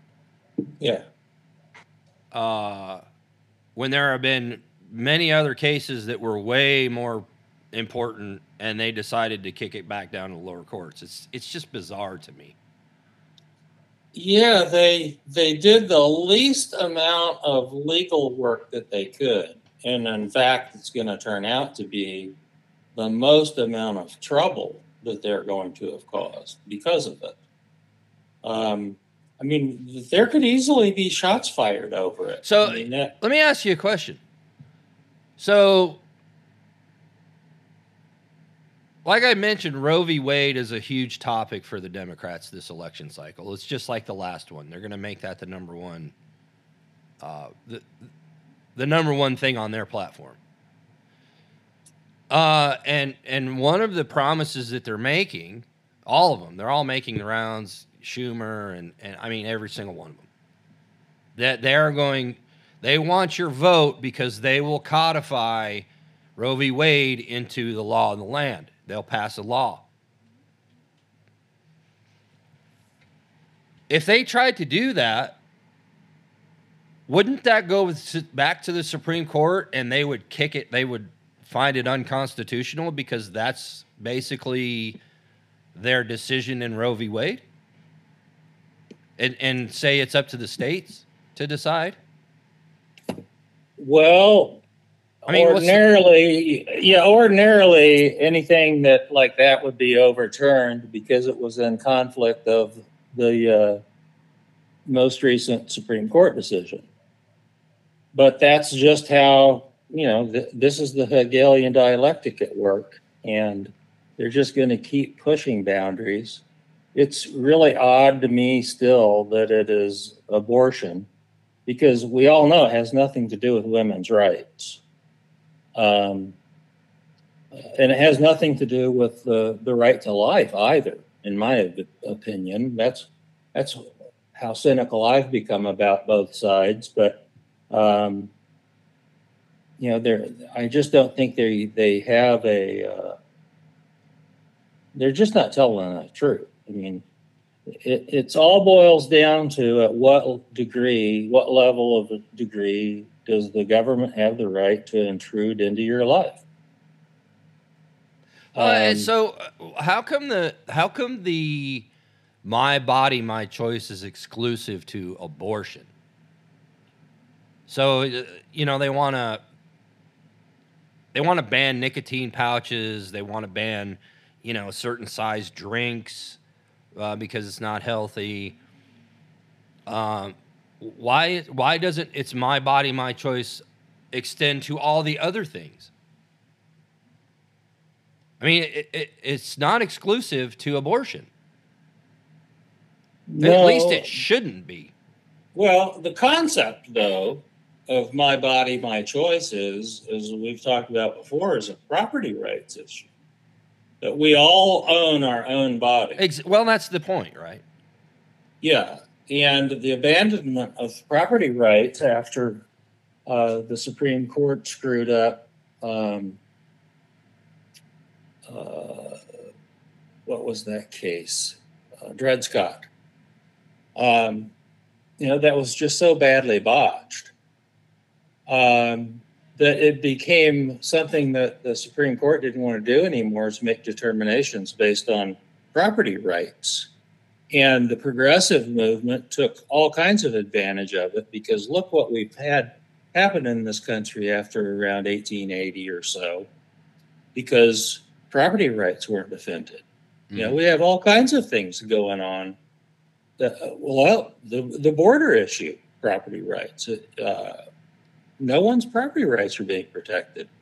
So I know I've said it a million times, but oddly enough, none of these so-called women's rights people cared to hear what I was saying, even though it agreed with them ultimately. But I always did say that, My Body, My Choice is about property rights. That the government does not have a right to do whatever they want to my body.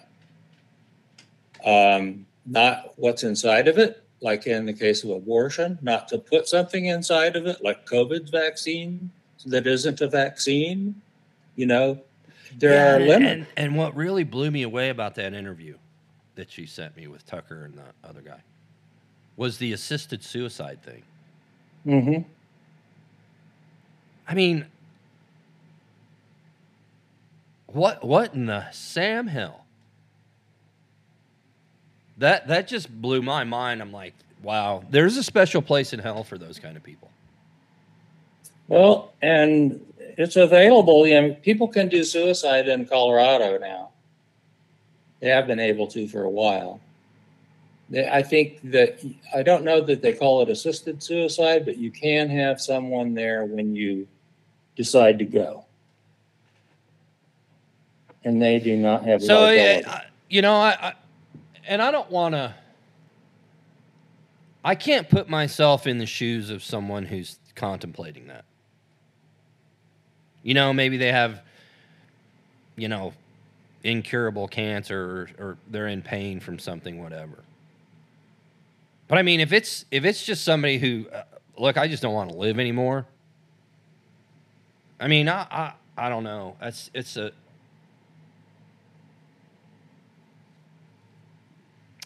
tough area. Well, it is. And I think that is the same thing anyone would say about abortion too, is Right. It's really tough. Yeah. No matter what side someone would be on if you're the mother. Because I don't know a single woman who has had an abortion that hasn't had some tremendous level of guilt and sadness over having the abortion. Yeah. And yet, given the same set of choices, they would do it again. It was the biggest thing they ever encountered in their life. And they would still make the same decision again. Others who would not do it the same way. I get that. And I just think that is one of those things that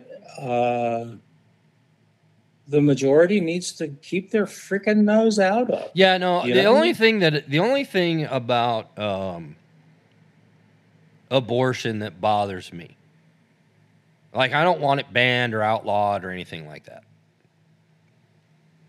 is that should not be a form of birth control. Well, you're right, and yet it is, right? Well, but I mean, yeah, I guess you're right.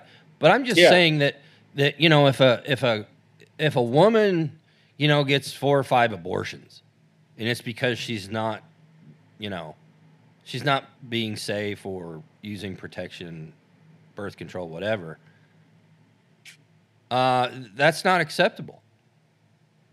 Not for me. Yeah, it does happen, especially when you've got, I'll just use the term Planned Parenthood because they're by far the biggest baby killers, but they're not the exclusive abortionists.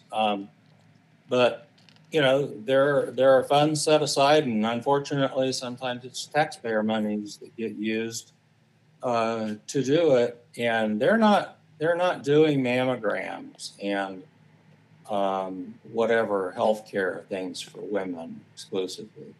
You know, money's fungible, and they're using taxpayer money for abortions, and a lot of taxpayer money to fund Democrat political donations. So, to be the truth be told, I think the Democrat Party's madder about that money going away to them than they are about anything else. That's how cynical I am about it all. Yeah. But, you know, I think that you made a point quite some time ago on abortion where, you know, a father should have a right because the babies have his. Mm-hmm. And I think there are rights and obligations that need to go through that. And that is not the point of our conversation, to filter out the perfect solution to all of that. Right. It's just to point out that there's an angle here, a perspective there, maybe somebody didn't think of. But yeah, the father might want that baby. Well, and I Just think that's why it makes it such a complex issue, is because there's so many variables. Yeah, And I don't there's the want to whole- say that every woman who gets an abortion is doing it, for birth control reasons. That's not what I'm implying. No, but it's a small part of it. Well, yeah, but there's all kinds of different things that go into it. Like, I know more than one person who was an abortion gone wrong, and they lived. That they had an abortion and the baby lived. That they had an abortion that was successful. They had one, I've just seen all of that, people who I've known. Mm-hmm. And it's just a traumatic thing for them. And I completely get the belief that that baby is alive. And you get to definitions of, well, what is alive? When is it alive? You still can't really get Christians to agree on when life actually enters the body. There's the beating heart deal, which I don't disagree with. There's the brain activity deal, which I don't disagree with. But if you want to have a biblical definition of it, what's the Bible say? We go to what's the Constitution say all the time. What's the Bible say about it? The only thing in there is in Genesis. And that's when God breathed life into Adam's lungs. That's it. Yeah. So, there's a very good case there, based on the Bible itself, that, the person isn't alive in the physical sense as far as their soul is now in charge of itself or is a being until they've taken their first breath. I'm not saying that's my view. I honestly don't think any of us is informed enough to claim that we know it all. Right. But there's three things right there that you could argue about. But the whole point is that a woman doesn't need to be hearing all of this crap, especially someone who they don't even know me. I'm glad to have this conversation with her, with any her out there. But the bottom line is, it's her body. Right. It's her life. Yeah. And I'll tell her the same thing I just told you. Well, actually, I didn't quite go far, but every woman I've known who's had one at some point regretted it. And every woman I've known who decided to have the baby instead thought it was the best thing she ever did. That she was glad that she had the child, even though she might have given it up for adoption. Maybe still has that baby and had several more. Obviously, I've found a lot of women, but the decision or the outcome that I've observed the most is that a woman who decides to have an abortion has a harder time of it than someone who does not. Even though they get convinced by their culture, the female culture, the pressure to get rid of the baby because it'll, be some negative impact on their life. It seems like in my observations as a mere man, Mr. Man, is that the exact opposite happens for some reason. It's the old, boy, were those hard years that I lived through doing X, Y, Z. It's the best thing that ever happened to me. it seems like that's the case for women and babies, who they decide to keep, Yeah. is that it's the best thing they ever did. And Mhm. yet, I completely respect their choice to not do that. So it gets in the way of my religious view on it, but that's the whole point to the Constitution, is that, we don't get to force our constitutional or our religious views on each other. That's supposed to be respected. Right. So if we're not going to do that, then let's just do away with the Constitution, and we'll have a Bible, a religious government. Let's just do a Muslim government. How about that? And then the Christians all say, "Oh, no, we can't have that." Right. And, and the Buddhists say, "Oh, no, we can't have that." So, well, you don't get to have it both ways. You don't get to have everything your way. This is an adult world, and you have to be a grown-up. You have to realize that you don't get to have your way all the time. So my point is that even though it's not my way, I would respect someone making a decision that I don't necessarily agree with. I still respect the fact that they thought it through, that they asked me or did not ask me or whatever. I think this a society has to be supportive of people in those positions and has to encourage them that, hey, if you have the baby, we have things in place to help you. If to me, Right for Life does a lot more if they help those things in place.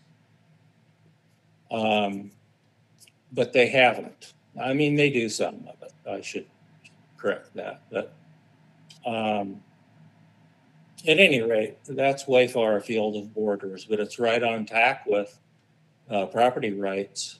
And if getting away from the property rights aspect of it made abortion over something else. We've had 50 years of fighting over opinions instead of 50 years of fighting over, was this a correct application of property rights or not? And I think that it was not. Even though I would agree that, I would disagree with some of what Roe v. Wade did, but I would agree with some of it. That a woman has the right to make those decisions. It should have been done on a property rights basis. Yeah. And the women's rights people weren't interested in listening to me, even though I was basically the bottom line of what I'm saying is on their side, right? Mm-hmm. What's there to argue with if that's really what you want, is the freedom of choice? Because that's what I'm arguing so non-eloquently for you. Right. No, that makes a lot of sense. Yeah, and yet they don't want to listen. Because it's not about it. It's not about what they say that it's about. They don't want to make a decision based on property rights. They want to make a decision based on, popular vote. Yeah. Or what makes them feel all warm and fuzzy. Yeah, is they don't care about a real legal basis for something. It's like the borders thing. It's not about the borders, not to the Democrats. It's nothing to do with the borders. They want to tear up the culture that we have here. They want to do the same thing to America as Angela Merkel did to Germany, and take the nice clean streets and public services and turn it all into Frankfurt and just turn it into a giant sewer hole. That's what they're all about. Yeah. They make it so bad that they'll have to step in and run everything. Then they'll have won. So. Well, Yeah, since mine we never didn't, sent it. since we didn't get to talk Tuesday, which we really, I guess we would have kind of known. The New Hampshire primary took place, and now we're down to 2, which is kind of ridiculous because we should be down to 1. Oh, I was going to say Trump and Biden. So who? Well, I mean, Nikki Haley is not going to drop out. She lost twice. You know, Ron DeSantis came in second with the Iowa caucuses. She got third. Yeah. Then she lost in New Hampshire. And I think this kind of shows the narcissism of these people. You know, she came out and said, this race is far from over. It was over 6 months ago. What are you talking about? Yeah, it was basically over the second time the polls bumped up after Trump was being prosecuted. Yeah. But I'm thinking basically he sealed the deal then. Yeah, I'm thinking she's gonna go, you know, into South Carolina and pull out a win where she's actually Tim Scott endorsed Donald Trump. Mm-hmm. I think the current governor endorsed Trump. Yeah. And Nancy Mace endorsed Trump. So she doesn't have a chance to win in her own state. Yeah, I don't think her money's coming from her state. Do you? Well, we all know it's not. No, for sure. As a matter of fact, I read something the other day that said 70% of the votes that Nikki Haley got in New Hampshire were not registered Republicans. Right. Now, that doesn't mean she didn't get a lot of the independent votes. But that's really one of the only states that allows Democrats and Republicans to vote in either or. Yeah. So, you know, she's getting money from the DNC. Yeah. And what does that tell you? That they are scared of Donald Trump for some reason. I don't know what it is. Now I can tell you this: if he wins in 2024, he's got nothing to lose at that point. And I don't mean that as a scary thing, but he doesn't have to worry about a re-election.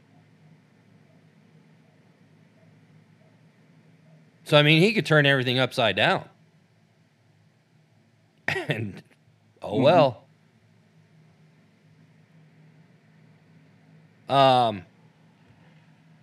Peter Navarro got 4 months in prison. Seriously? Yeah. And a $9,000 fine. Yeah, and a $9,000 and some change fine. The government wanted 6 months and a $200,000 fine. And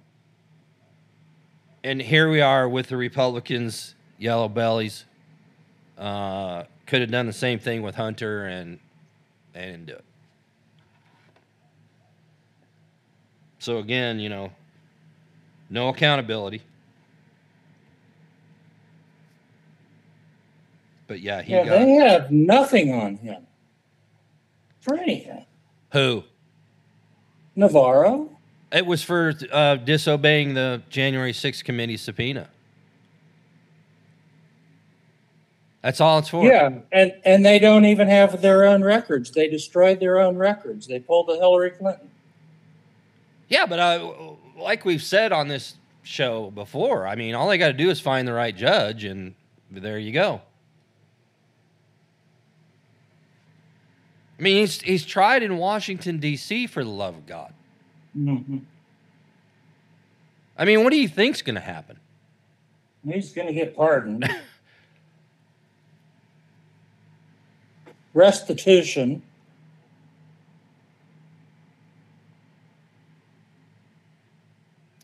just another example of how screwed up our judicial system is because, I mean... Well, it's like if you keep up the big picture of it, well, we just have to vote our people in, which is what these stupid Republicans say. Yeah. What's that do to help Peter Navarro? He's out $9,000 in 9 months out of his life. Even if he's pardoned, he goes in before he goes into jail before Trump's even, before the election even happens. Yeah. So, and who knows that he wins? I don't believe it. I think that they've got all of that rigged. I think they're going to stuff the ballot boxes again. It does. The whole thing about the voting machines not working properly, I think, may or may not have been some truth to it. But what I've always looked at it is that is all misdirection. Yeah. Because it's all about garbage in, garbage out.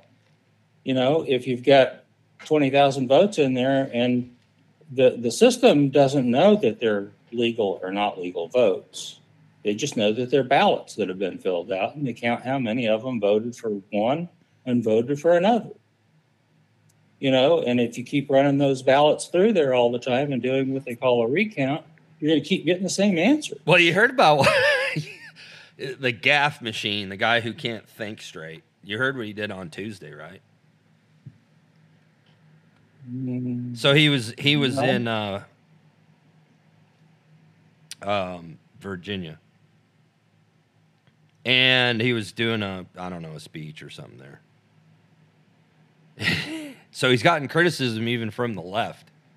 The guy's so stupid. Where he was calling Virginia Democrat Governor Terry McAuliffe the real governor of the state, despite his loss to Republican Governor Glenn Youngkin in 2021. So he was at a campaign rally. And he pointed at McAuliffe and described him as the real governor. So he comes out and he says, "Hello, Virginia," and the real governor, Terry McAuliffe.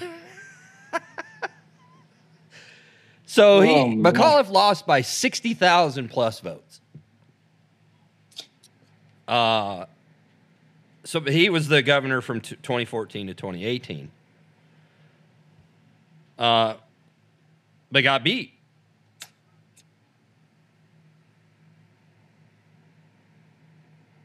So this was their Biden's and Kamala Harris's first joint campaign event.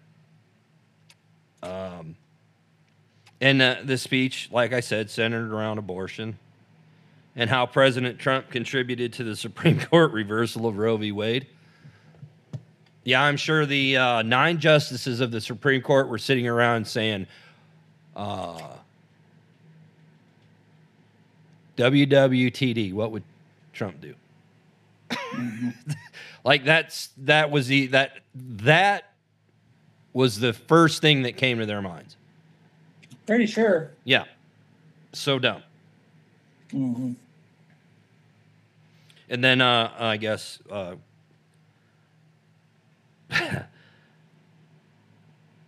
Glenn Youngkin tweeted, "Mr. President, I'm right here."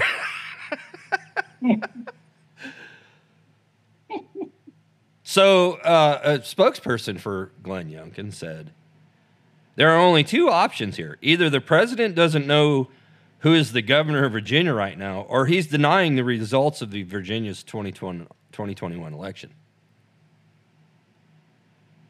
So a bunch of political analysts and political leaders were asking, why would he make a statement that appeared to deny the results of Virginia's election, since the president has repeatedly slammed Trump for refusing to accept the 2020 election results?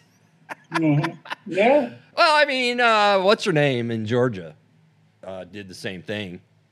Right. Where she refused to concede because she was the real governor and they cheated. Well, how did they cheat? If this is the most secure election in history, just so happens that the race in Georgia for the governorship, that somehow they cheated. Are you an election denier? Yeah. And the only thing that prevented you from probably going to the Capitol in Georgia was the buffet line. Yeah. Get out of here with that nonsense. So a White House official told the New York Post that the president's comment was not intended to represent a denial of the 2020 election results. He was making a joke. Yeah. Anytime he appears in public, he's making a joke. Yeah, being a joke isn't the same as making a joke. Yeah. Yeah, and as for Fancy Pants, or what's her name? The woman in Georgia. What's the one that you're talking about who denied the election? I can't think of her name off the top of my head. That's just how important she is. Well, yeah, that's for sure. It's just, I mean, I don't know. Maybe I shouldn't say this, but I'm going to say it anyway, just because I'm tired. And so I was listening to AC/DC the other day, this last weekend, which I don't know. Maybe I shouldn't listen to AC/DC anymore because I'm so old. But I was, and there's for some reason it just jumped into my little head there that they have a song that is perfect about her, called "A Whole Lot of Rosie."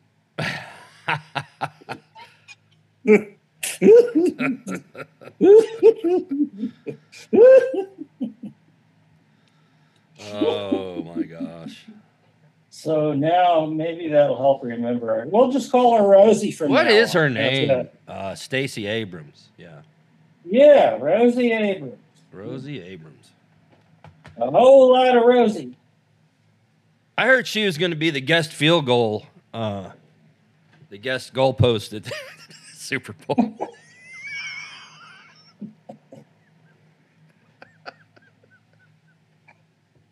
She better hope he doesn't get locked in the smokehouse.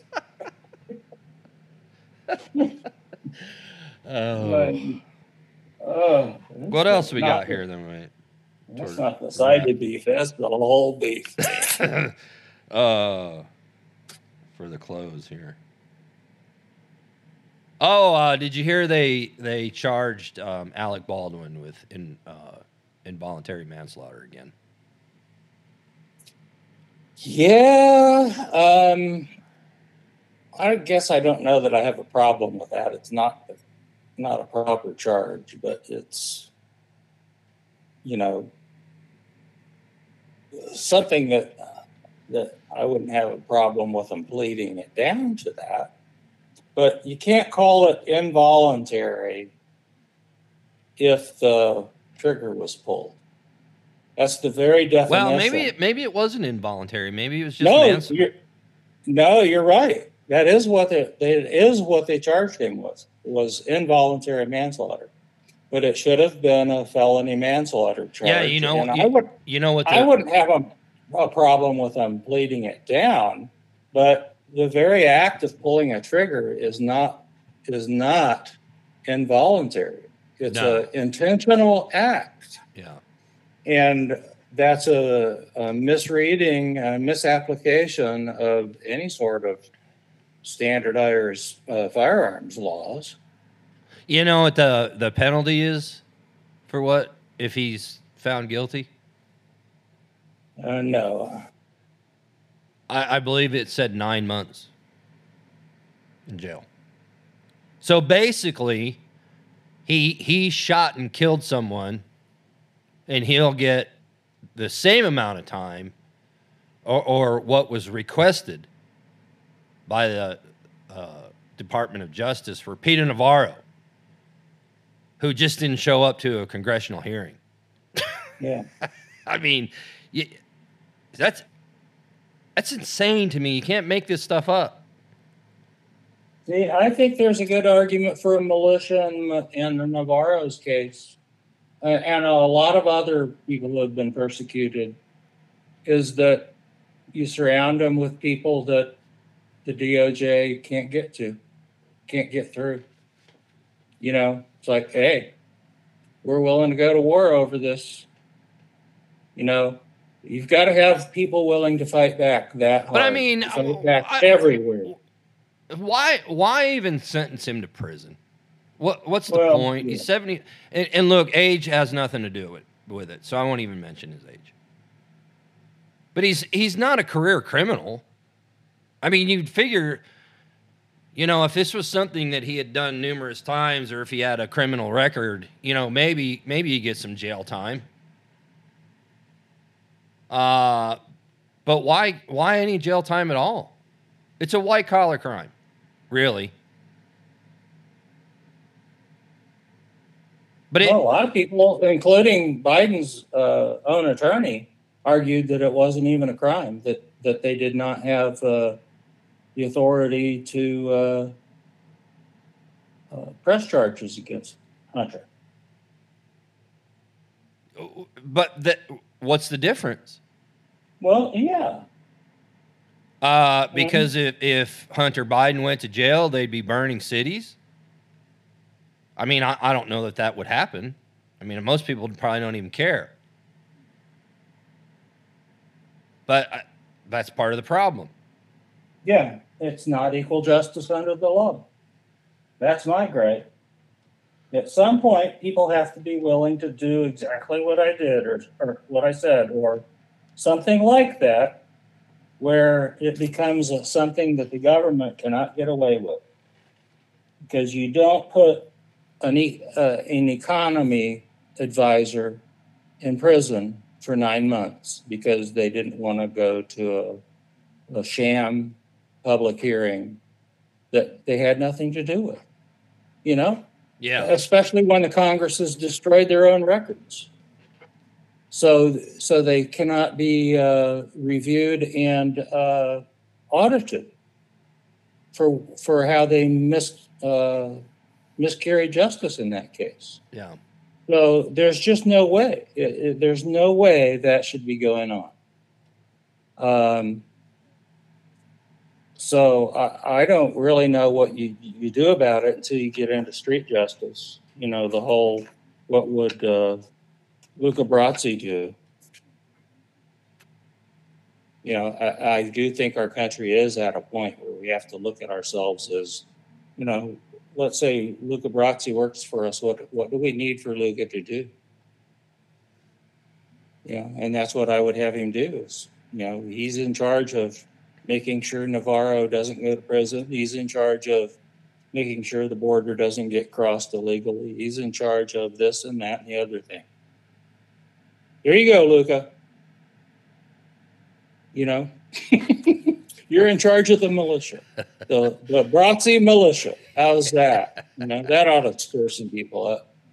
So, I mean, I'm joking around with this, but I'm like, I'm not that unserious. Right. Yeah. I mean, that is a maybe the only practical solution that we have that's a true solution. I haven't heard any others that are true solutions.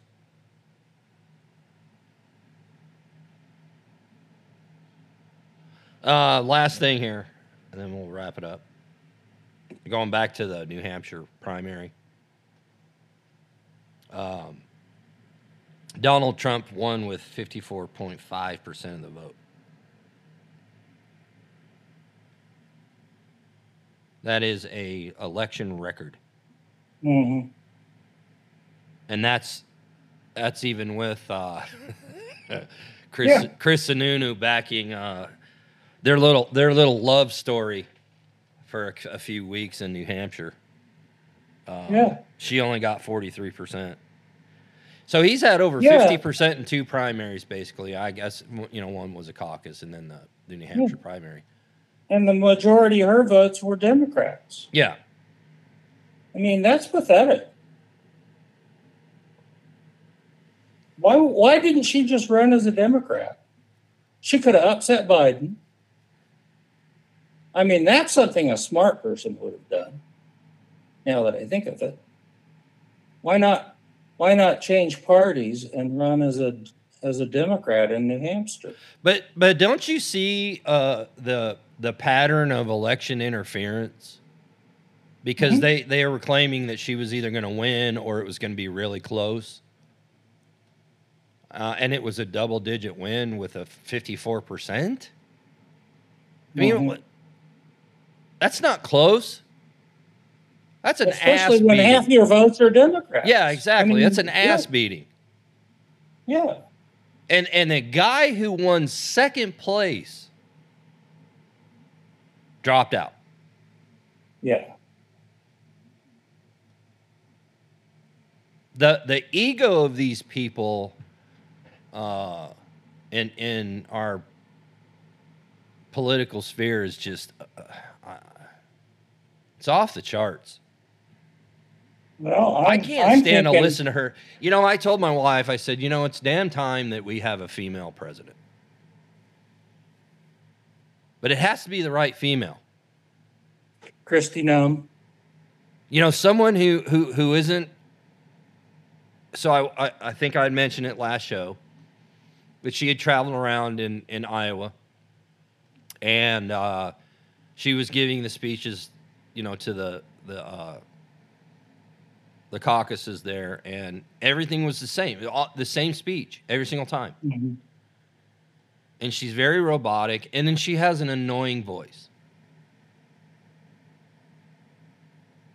Not to mention, she is the epitome of establishment. And it really drove me nuts as a veteran to hear her say time and time again, talking about her husband just left for another deployment and she didn't want war and all this stuff. Why would you even have to say something like that? And I mean, I don't like people who, I don't respect people who use certain things as a crutch. You know what I mean? And she kept bringing that up, and I'm like, there are millions of people, or hundreds of thousands at least, that have relatives or brothers and sisters or sons and daughters in the military. Why is your husband so special? Yeah. You know, how many thousands of service members have been deployed over the last 20 years? Is it to make you look, I don't know, what's the point? Yeah, and yet her voting record tells me she doesn't give a crap about those people at all. She's just another neocon who wants war, just like, I don't know, most of the Republicans and most of the Democrats. They just want the military industrial money. That's all. I wouldn't trust her as far as I could throw you. I mean, seriously, I do not, and she's a so-called Republican, but I do not trust her. Well, I wouldn't trust her as far as you could throw Rosie Abrams. Which I don't know that I could throw her at all. Oh, you'd be instantly needing back surgery. Yeah, right. Yeah. Yeah. I'd have to have the professional wrestling assist with the hip toss. Yeah. Did you hear that the UAW came out today saying that there's no way they're going to back Trump after we talked about that last week? No, I didn't. Yeah. He's against everything we stand for. And I'm thinking to myself, what the hell do you stand for then? You want to lose your jobs? Is that what you really stand for? Are you going to move to China and put their cars together? Is that what you're all about? I mean, really? That's pretty stupid. You're going to lose all your No. jobs to either China or AI and EVs. Yeah, I mean, where the hell does he think his people are going to go work? You know, so that it's like an endorsement. None of that crap matters to me. I don't care who endorses anybody. I mean, I think it goes to show that with Chris Sununu backing Nikki Haley in his own state and she loses, I don't think people really care about that. It's just like I don't really care about polls unless there's a dancer on it. But I mean they're irrelevant because Well, except for when you think about where the union money goes to for campaign donations. Well, I mean, yeah, there is that thing. And who they pay to fill out ballots and stuff. Yeah. Yeah. So I'm curious to see if we're going to have another 49 million mail-in votes. Well, that's really my point, is that I think that it's I think they're already putting all that stuff together so that they have people to fill them out and to deliver them, and I don't know, they won't be able to have the same turnout as last time. I've been saying for a long time that the Democrats seem awfully confident in a person. How can you be confident that he's going to make it another 24 hours? Let alone 4 years. I really have to wonder, you know, Trump's up by 6 on Biden right now. And if I do an honest appraisal of just how screwed up the country is, I wonder, how's it only 6? You know, who are the other, I don't know, 45% or whatever of the country who would vote for that asshole? 64% disapprove of Joe Biden's handling of the economy. Yeah. It's pretty close with foreign policy. Yeah. What else is there? Yeah, and if you look at just about everything people give a crap about, I mean, I'm paying $200 a month for groceries, or $200 a week now for groceries as a single person. Mm-hmm. How the hell does that ever happen? That's what I used to pay per month.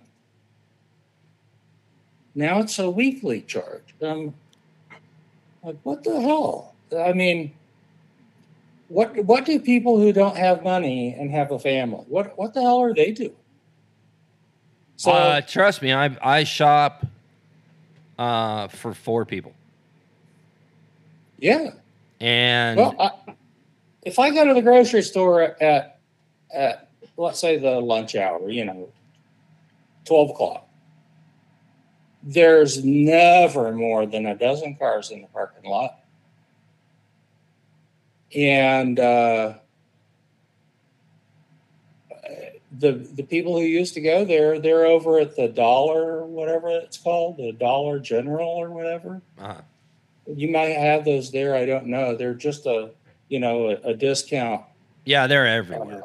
Everywhere. Yeah, they're huge. I mean, they're all over the place. But I'm like, you could go to the 7-Eleven and get the feel for how big those things are. But they have the necessities. But they're going there, or they're going to Walmart. Mm-hmm. That's where most people buy their retail stuff in this town, is Walmart. Because there's Same almost here.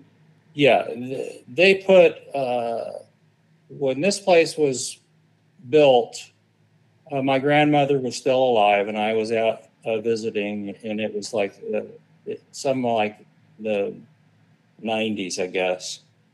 And I said, you just watch. Within 5 years after Walmart opens, every small business in town will be closed. And they'll lose all of this tax money that you're bending over to give away to Walmart. And then they'll wonder what they need to do to their economy. And that's where they are today. There aren't any small businesses that sell things competitively to, Walmart. And they've got buildings that are empty that aren't occupied, and they don't have jobs. The only thing that's grown is really the school, the university. So, yeah, that's small town America now, and that's gone all over the country. So, Walmart has been a huge part of killing it, and so was NAFTA. So, it's just terrible to see. But it was a takeover by political decision, not by, China didn't march their troops in here. Our damn government politicians did. They made all those choices willingly. Yeah, and I don't know what the percentage of Walmart's inventory is that's, made in China, but I'm sure it's probably 80%. Yeah, I couldn't tell you because I think I've only been in one. Well, you're right. So I don't know what the population is of Jefferson City. Close to where I live. It's the closest place for me to go shop. But, I mean, there's two choices. There's Walmart. Well, there's actually three. There's Walmart, there's Food City, and some other off, like one of those generic type places. So, I mean, unless I go to another town where there's a Publix or whatever, a Kroger, I have no choice. But I'm not going to drive 30 minutes instead of 12. You know what I mean? So I have that one or two options, and that's it.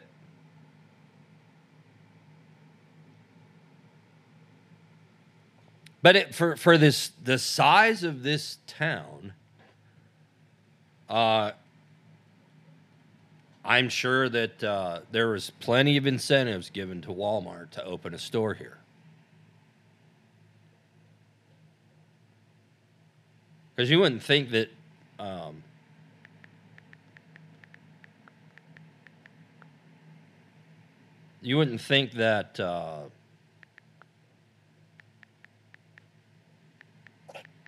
Walmart would open a store. It's a super Walmart. It's a superstore. But it's busy all the time. Mm-hmm. But the population in Jefferson City is 8,200, something like that. It's not big. Now, as far as the county goes, I'm sure it's that's probably what supports it more than anything. Because it's certainly not the city. It's not very big at all. But anywho, I think that'll do it. All righty. Say hi to Rosie. It depends on which Rosie you're talking about. Oh, let's not go there. Okay, I guess we will see you Tuesday. Have a good weekend. Yeah, you too. Bye-bye. We'll talk to you later. Bye-bye.